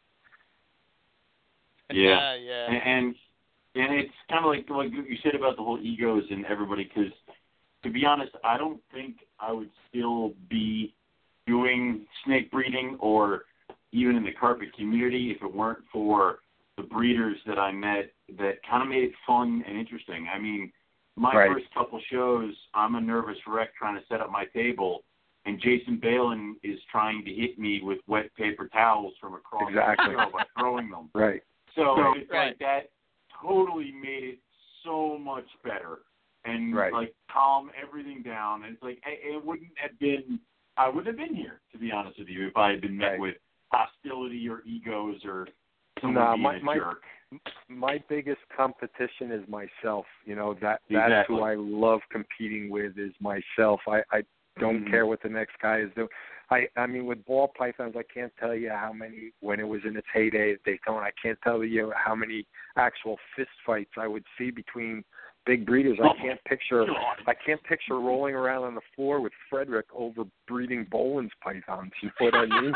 Like, you know, how dare I don't you? see it ever happen. You know? So, yeah, it never was a big, I appreciate the animals. I appreciate their beauty.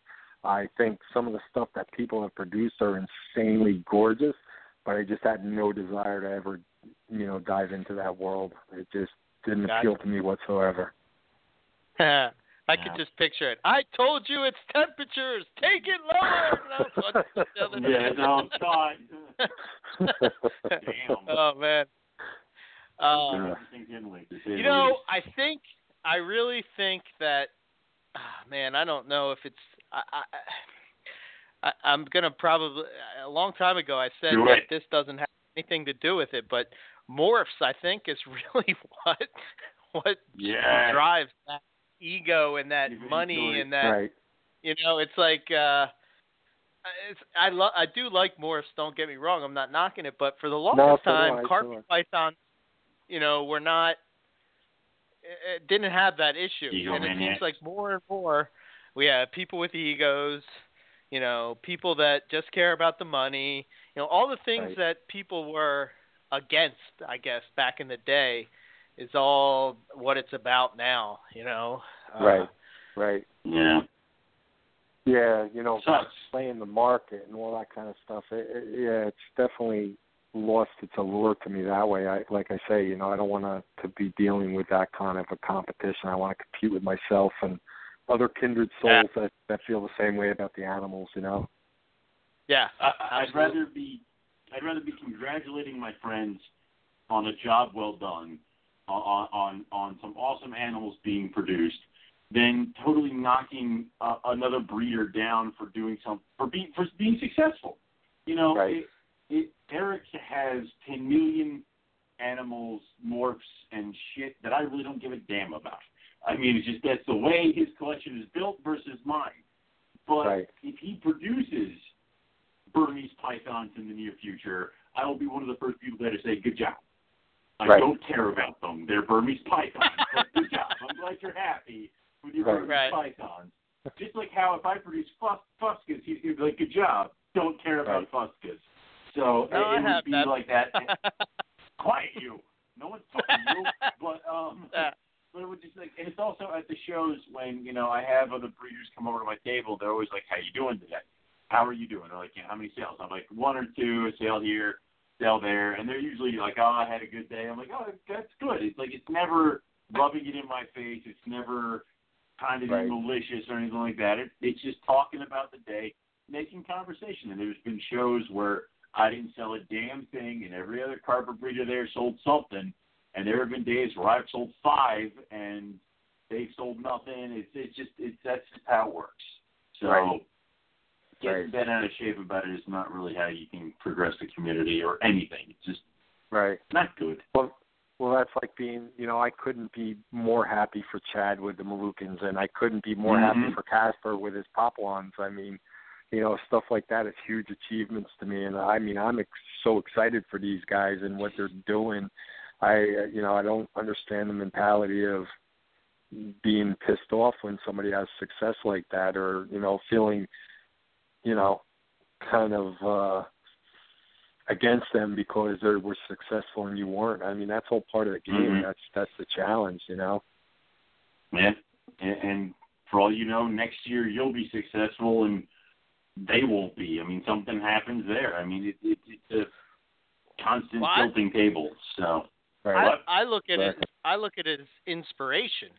I mean, when I see those guys, Chad Breed and Moluccans, it's like, okay, now I know it can be done. It can be done. It's just like Frederick.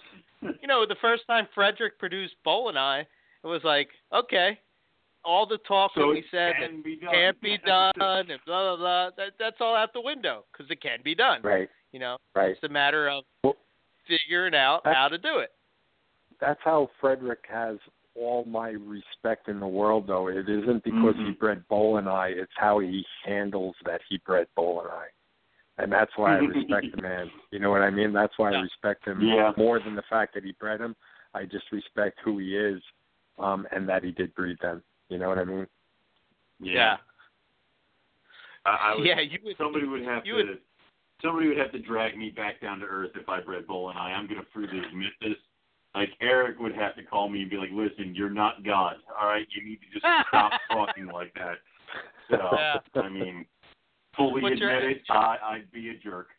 So. Yeah, but you're absolutely right. I mean, Frederick's he's like one of the most humble guys that we've ever talked to on the show. I remember the first year he produced them, and, like I said, we brought him on the show, and he was kind of like, just like, yeah, no big deal. I put the male with the female, and this happened and that happened. Yeah, if anybody wanted to be a cocky son of a bitch, I would say breeding Boelen would give you that right to be that cocky son of a bitch, and Frederick is the furthest from that you could possibly be, and that's why I respect the man for sure. Absolutely. So cool. What else you got, Owen? You got anything?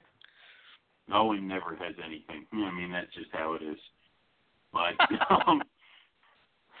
I mean, Keith, are you doing – so your pairs for this season is definitely we're going to be muddling around with the Boelen, and you said you're a little too early to start dealing with the Amazon tree boas, or the emerald tree boas, I'm sorry. They're still too young, right? It's not even that they're young because they're definitely adults.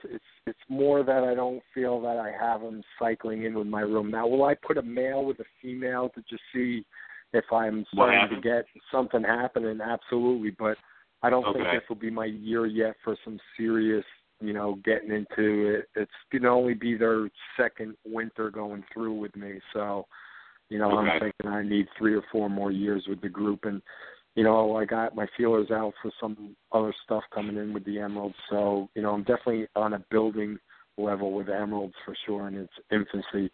So I got Amazons. I do have the Walmers, and I have the Moluccans, and I have the Boelen, and I got a couple other things like that will keep me busy for sure this year. So we'll see. Okay, so you'll get babies. You're going to get babies out of some stuff, and hopefully you get babies out of the Boelen and everything else. I mean, that would be kind of cool. Yeah. I heard you guys talking about Tom earlier and trying to get him on the show and all. He did get eggs from his Boelen. I don't know if it was an infertility problem or what, but the eggs went south on him. But there's another crown in another crown in that man's hat. It's like that. To be honest, those people, Ryan, Chad, Tom, those guys who can kind of tackle these species, like I look up more to those guys than, the dude that has a facility full of ball pythons and retics and stuff like that and just turns them out like they're nothing. I mean, that animals. would be cool. Yeah. I mean, I want to. God, the day I breed black-faced white-lip is the day you guys can hear me screaming from my basement. So that would be nice. So I think He's got some good stuff. I don't know about you guys, but just like you just said, guys like Tom, Chad, Ryan. The idea is that to me, I want to learn. I'm fascinated by pythons in general. Mm-hmm. I'm just fascinated by them, always have been. And I think the idea is if I keep multiple pairs of things, I'm not going to get locked into a box, and it's going to broaden my knowledge base on how to deal with them. And hopefully I'm going to see some things that, go from species to species, and then things that are different, so that when I do get to a species like Boelen, I'm going to be more prepared, I guess, is how I look at it, Right. If that makes sense. Oh, I couldn't agree with that more. Absolutely. And, I look at a guy like Tom Crutchfield and the animals that have gone through that man's hands and the different things. I mean, literally, he's probably touched every known reptile on the planet, you know what I mean? And the wealth of knowledge that is probably in his head for tackling. His big thing is venomous for sure, but definitely all the species that have gone through him is what makes him such a successful guy, because just the diversity that he's seen in his career working with reptiles, Yeah. Yeah, and the thing that I think that frustrates me, back to the Facebook thing, is like somebody like Tom Crutchfield or whoever will come on and try to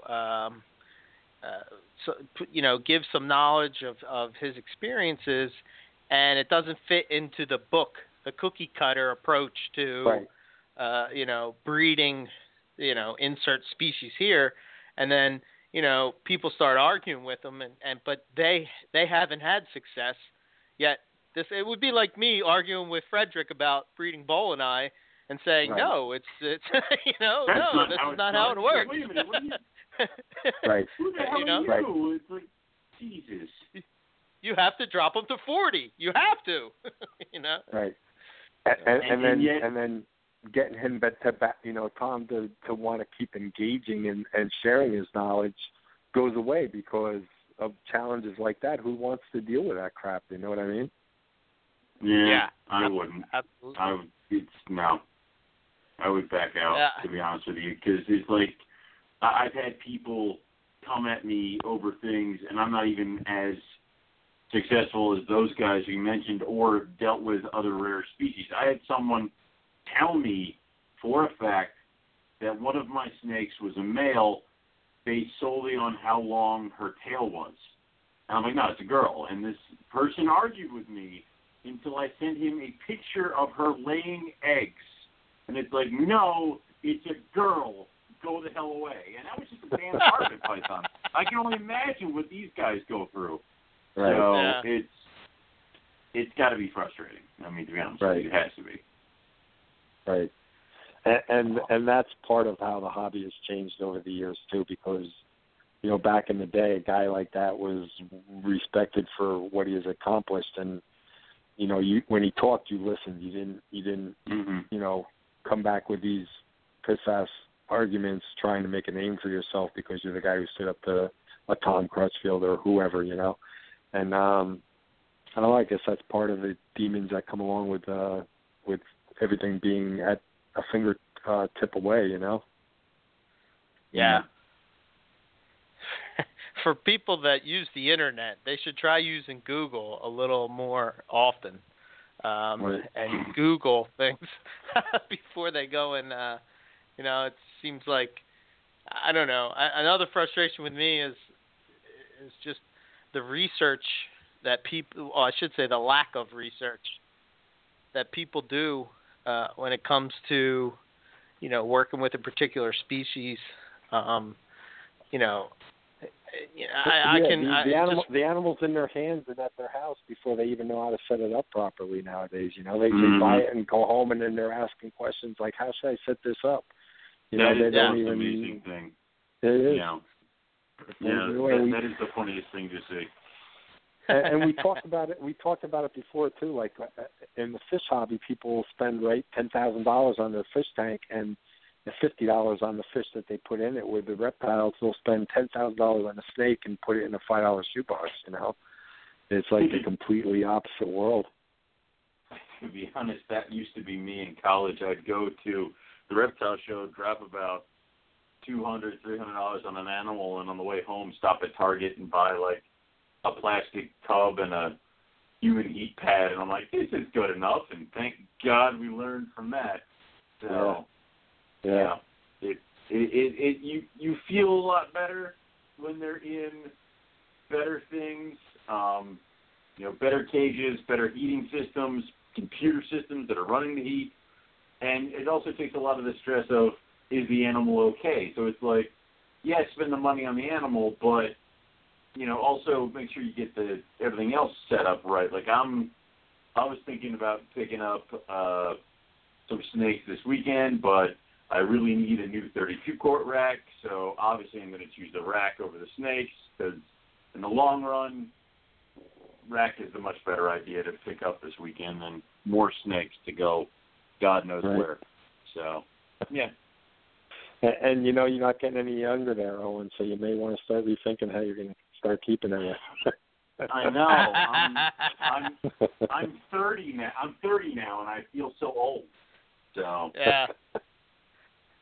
Yeah, I think I must be at that turning point with you, Keith. Is refocusing the collection and where I'm at. I mean, I'm only 10 years older than Owen, but. Less is more for me right now, without a doubt. And you got to keep the enjoyment in it too, because you do. Once you take that out of it, and it becomes a job for you. It definitely, isn't where I want to be with the hobby anymore. I definitely want to just be excited to get in that room, excited to learn, and excited to, have some new successes going on. So definitely a big change for me from what I've been used to doing over the last 20, 30 years, Right. Right. Cool. Okay, we're in overtime now. I don't know if there's anything else you wanted to hit on, or if you want to throw your information out there, if people want to get in touch with you, or I don't know. Facebook's the best way to get a hold of me. I'm glad you guys, had a slot to get me back on. I really appreciate it. I love talking snakes with you guys. It's definitely like old school, sitting here talking, just shooting the shit about snakes. So I definitely really enjoy it. Thanks so much for having me back on. I really appreciate it. I was hoping you were going to go for some other old timer, but yeah. We'll get another one on so you can listen to that one and see how that'd be great. See how it compares. No doubt. Yeah. Oh man, I appreciate you coming on and spending some time with us. I wish you the best success this season, and hopefully we'll be talking to you in 2017 about how you bred Boelen. Your baby Boelens. Yeah. I'll be there, man. I'll be happy to do it. It'll be awesome. All right, awesome. Very good. Well, thanks, Keith. All right, have a good night, guys. You too. Yep. Thanks, Keith. Bye. Oh man, love talking to that guy. Let's see, what do we got, Owen? What? We got nothing. Oh. Got nothing. Got nobody. Got what? What's happening next week? You're in charge of these things. If anybody asks me what's going to be on the show next week, my main thing is to say, ask Eric. That's pretty much everything I say. I have a couple ideas lined up. Like I said earlier, I put a thread up about looking for some guests for a particular species. It's hard to come by.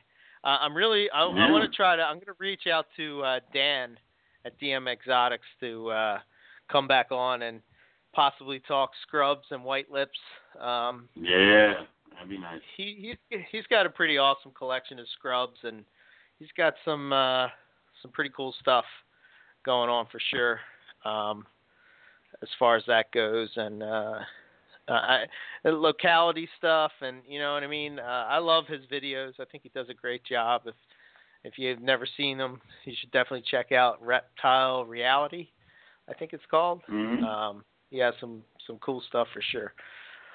So hopefully we can nail that down. It's been a long time since we talked scrub pythons, you know. That's always a good show for sure. Mm-hmm. I guess we were supposed to do a Liasis roundtable. At some point that'll happen. Gotta nail everybody down for that. You know, I'd like to talk to somebody. Roundtables are hard to put together because it's not just dealing with one guest, it's dealing with multiple guests. I mean, we all know where you and I are going to be on a Tuesday night, but everybody else has got other stuff. It's really kind of hard to, you know, get everybody in one spot, but we will try, and the Liasis roundtable would be awesome. So. Yeah, and I guess since we both keep Liasis, it, you know, something that we can definitely. You have Fuscus and you have Olives, correct? Yes. Okay. Yep. About the Fuscus. Yes. Very underrated species for sure. You know. They're psychopaths. Nah, mine's pretty chill. Well, at least mine are. Mine are dicks. So, there. Well, I wonder if we have two different types because, if I'm not mistaken, I believe even the ones in Australia that really should be two different species. My Queensland water pythons.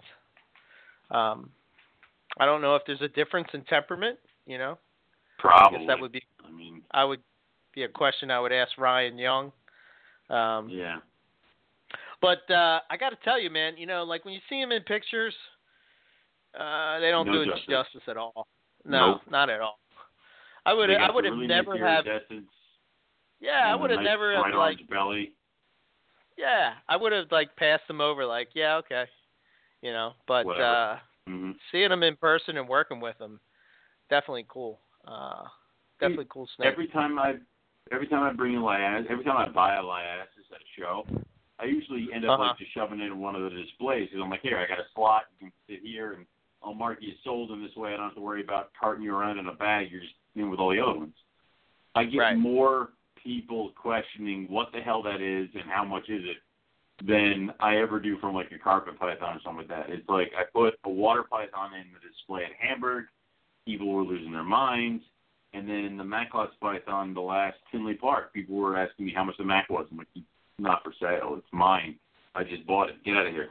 So they're a really cool species that almost needs to be seen in person to actually like appreciate it. Yeah, and I guess that's what sort of steered me in the direction of, you know, again, trying to want to work with multiple different species of pythons because those things kind of I'm afraid that kind of thing gets lost in the hobby. People, you know, don't care, and you know, I guess I'm being greedy is that I want to have it and I want to have it for me. And I don't care if anybody else has it. You know people. What I'm saying? Yeah. So once I have it, I have it. You know. Right. It's like we were talking about my main things for I need to get this python and this python and this python. It's funny because it's like white lips, rough scales, and then I swear to God, if I have enough money this year for snake purchases, I gotta get ring pythons again. Like I gotta get ring pythons. I just saw Don. I know, and that's what kills me. They're so awesome looking, and I don't care what everybody says. Like, oh, but they dull out as they get older. They don't dull out that much. They're still a kick-ass snake. So I want ring pythons again. Yeah, so. But here's the thing. I mean, I know we've asked people about this before, but if you look at Tom Keoghan's animals, I saw somewhere. I think I saw it on Facebook. Somebody had a trio of older ring pythons, and they were Tom Diogan's line. And for being as old as they really weren't. They were really had a nice contrast. I mean, they weren't like they were when they're babies, but definitely had a nice contrast. And I know Tom has been selectively breeding that for years.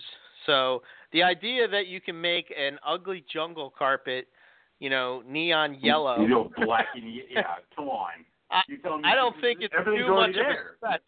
Yeah, think that you can make a ring python, a little better on the concept. Yeah. Come on. But nobody really works with them, so. I've tried, and I have had horrible times with ring pythons in the past. Yeah. And it's like, but now I think I could get a little bit of a better shot, but then it's like housing, so I would love to get a pair. I may have to end up waiting, but they're right on the list. The problem is that everything I've ever wanted is now becoming available. Roughies, again. Rhino rats. Like, Buddy Buscemi has rhino rat babies. Like, how the hell am I not going to walk away with a pair of rhino rats? Yeah. If Buddy Buscemi has baby rhino rats. You better pull out the credit card, dude. Dear God, I can't. I really can't. So yeah. I really got to behave myself, or people got to start buying carpet pythons. God damn it. So yeah. So everything here. I hate waiting. Yeah, I got to sell some. I got to get these tiger head albinos up and going so I can get them out of here and buy some. Figure out which ones I'm keeping so I can send you guys some pictures to get this ball rolling. Yeah. I can't hoard them all back, but no, not this time. Nope. No, absolutely not. Yeah, I have my group and have to move on. But yeah, I don't know. We'll see how it goes. But as far as next week's show, I don't know. It could be a retic show. That's possible. So I'm sure nice. Mr. Boelen will appreciate that.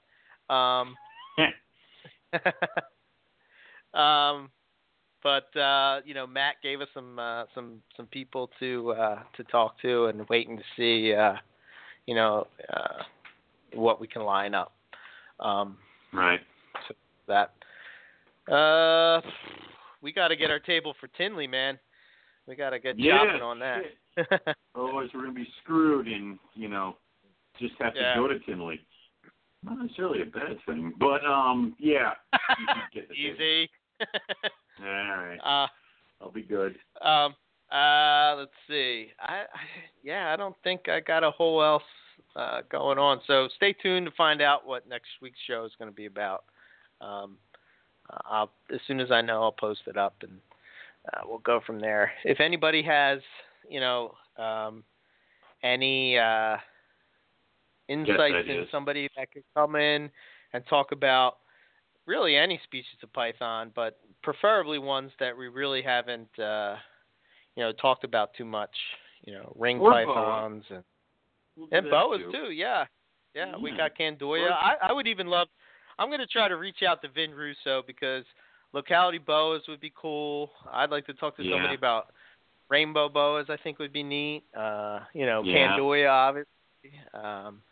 There's tons of stuff to talk about as far as that goes. So even colubrids, if we can find someone who does Caribo, I mean that's something that's kind of on my radar right now because I keep seeing a bunch of little baby captive born or bred black-tailed Caribos, and I'm not sure if I really want a giant pissed off colubrid, but it does kind of seem like that would be.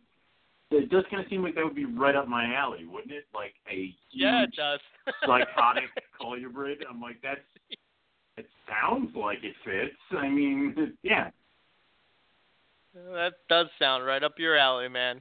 I know, doesn't it? So someone needs to.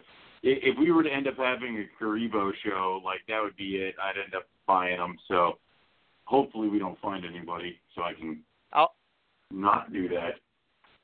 I'll wait until So you already purchased the rough scales. Then Good we'll boy. line up a creep show. Thinking. That is a good idea. Yeah. Boy, I that way you screw myself. Yeah. Smart thinking. That's why I keep you around. Yeah. So, okay. I don't know if that's it. We'll wrap it up, and get on out of here. Cool. I do have 2 sick snakes, man. I got so Poison Ivy. She's got a vet appointment next Monday. It's the earliest they could get me in. But I don't know, man. I don't know if her, possible clutch is clutch, or if she's just impacted, or I don't know what's going on. But making me nervous. Will be able to tell that. Yeah. Yeah. So gonna take her over, and then if he does an X-ray, it actually because he X-rayed one of my females that I thought was impacted, and it turned out she was gravid. It doesn't do anything to the babies. They all hatched fine. So don't be concerned about that. So. Yeah. Then the other one I have has a little bit of what I think is the start of a mouth infection. Yeah, it's always a gross pain in the ass. So. Oh yeah. It seems, like I said, man, IJs are the finickiest of the carpet pythons for sure. They're a lot like stupid IJs. I was waiting for you to say it. There you go. Stupid IJs. Yeah. All right. On that note, MoreliaPythonRadio.com. Check out our website. You can send us email at info@MoreliaPythonRadio.com. Check out our Facebook page, which seems to finally be getting some action on it. I guess if you post, they will come. But you can check us out on MoreliaPythonRadio.com for everything Morelia related. We're also on Twitter. And if you want to listen to the show, you can check it out on iTunes. You can subscribe on there. You can go to the Blog Talk Radio page, which is blogtalkradio.com/MoreliaPythonRadio.com. If you go on iTunes, give us a review, give us some feedback. That way, it pushes people to see the podcast. Please share on on Facebook or Twitter or wherever you're at. Share the shows around. Give the breeders the attention they deserve, so people can listen to their thoughts. Sometimes it comes across better than when it's written out on Facebook and stuff. Let's see, what else? I think that's it for that. As far as myself, EB Morelia, ebmorelia.com is my website. My email is eric@ebmorelia.com. I'm on Facebook, Twitter, Instagram, all under EB Morelia. Posting up all the time, pictures of what I got going on. I had somebody message me about wanting a pair of rough scales. Do you ever get that? That happens all the time to me. All the freaking time. They're like, are you selling rough scales? I'm like, no, get the hell away from me. They're like, when do you have any? I'm like, my oldest female will be turning 2 this year, okay? Nowhere near, give me another 2 years, and then maybe I'll dip into this. Until then, get out. So it's all the damn time, and white lips too. It's like they see the website, and then they see the babies that are for sale, and they assume I have 200 babies of the rarest quality that I'm hiding, and I'll be like, I won't put these up for sale. But if anybody asks, I'll sell them to them. It's like that. If it's not listed on the website, I ain't got it for sale. So yeah, always with that stuff. Okay, so it's not just me.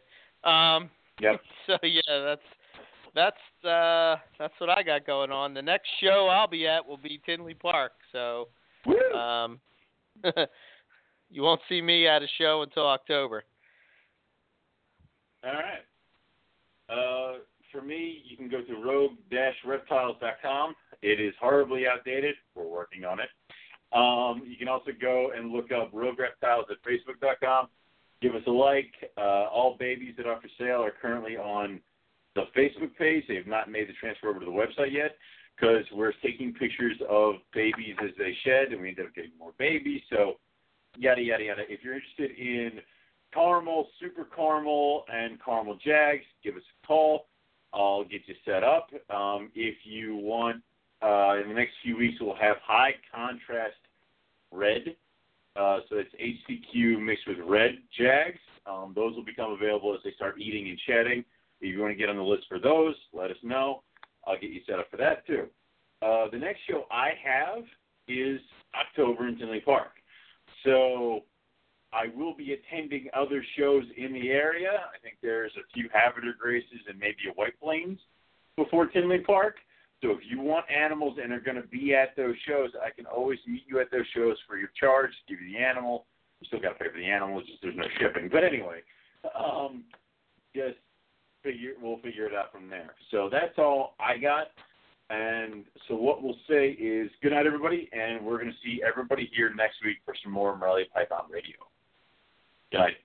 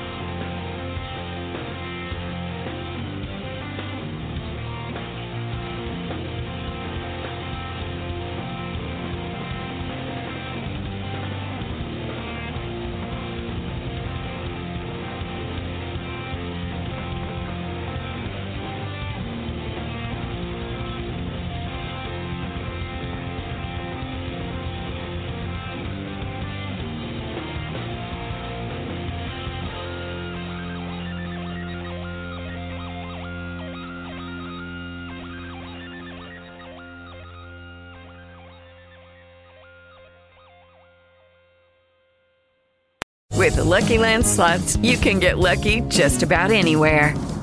This is your captain speaking. We've got clear runway and the weather's fine, but we're just going to circle up here a while and get lucky. No, nothing like that. It's just these cash prizes add up quick. So I suggest you sit back, keep your tray table upright, and start getting lucky. Play for free at LuckyLandSlots.com. Are you feeling lucky? No purchase necessary. Void where prohibited by law. 18+ terms and conditions apply. See website for details.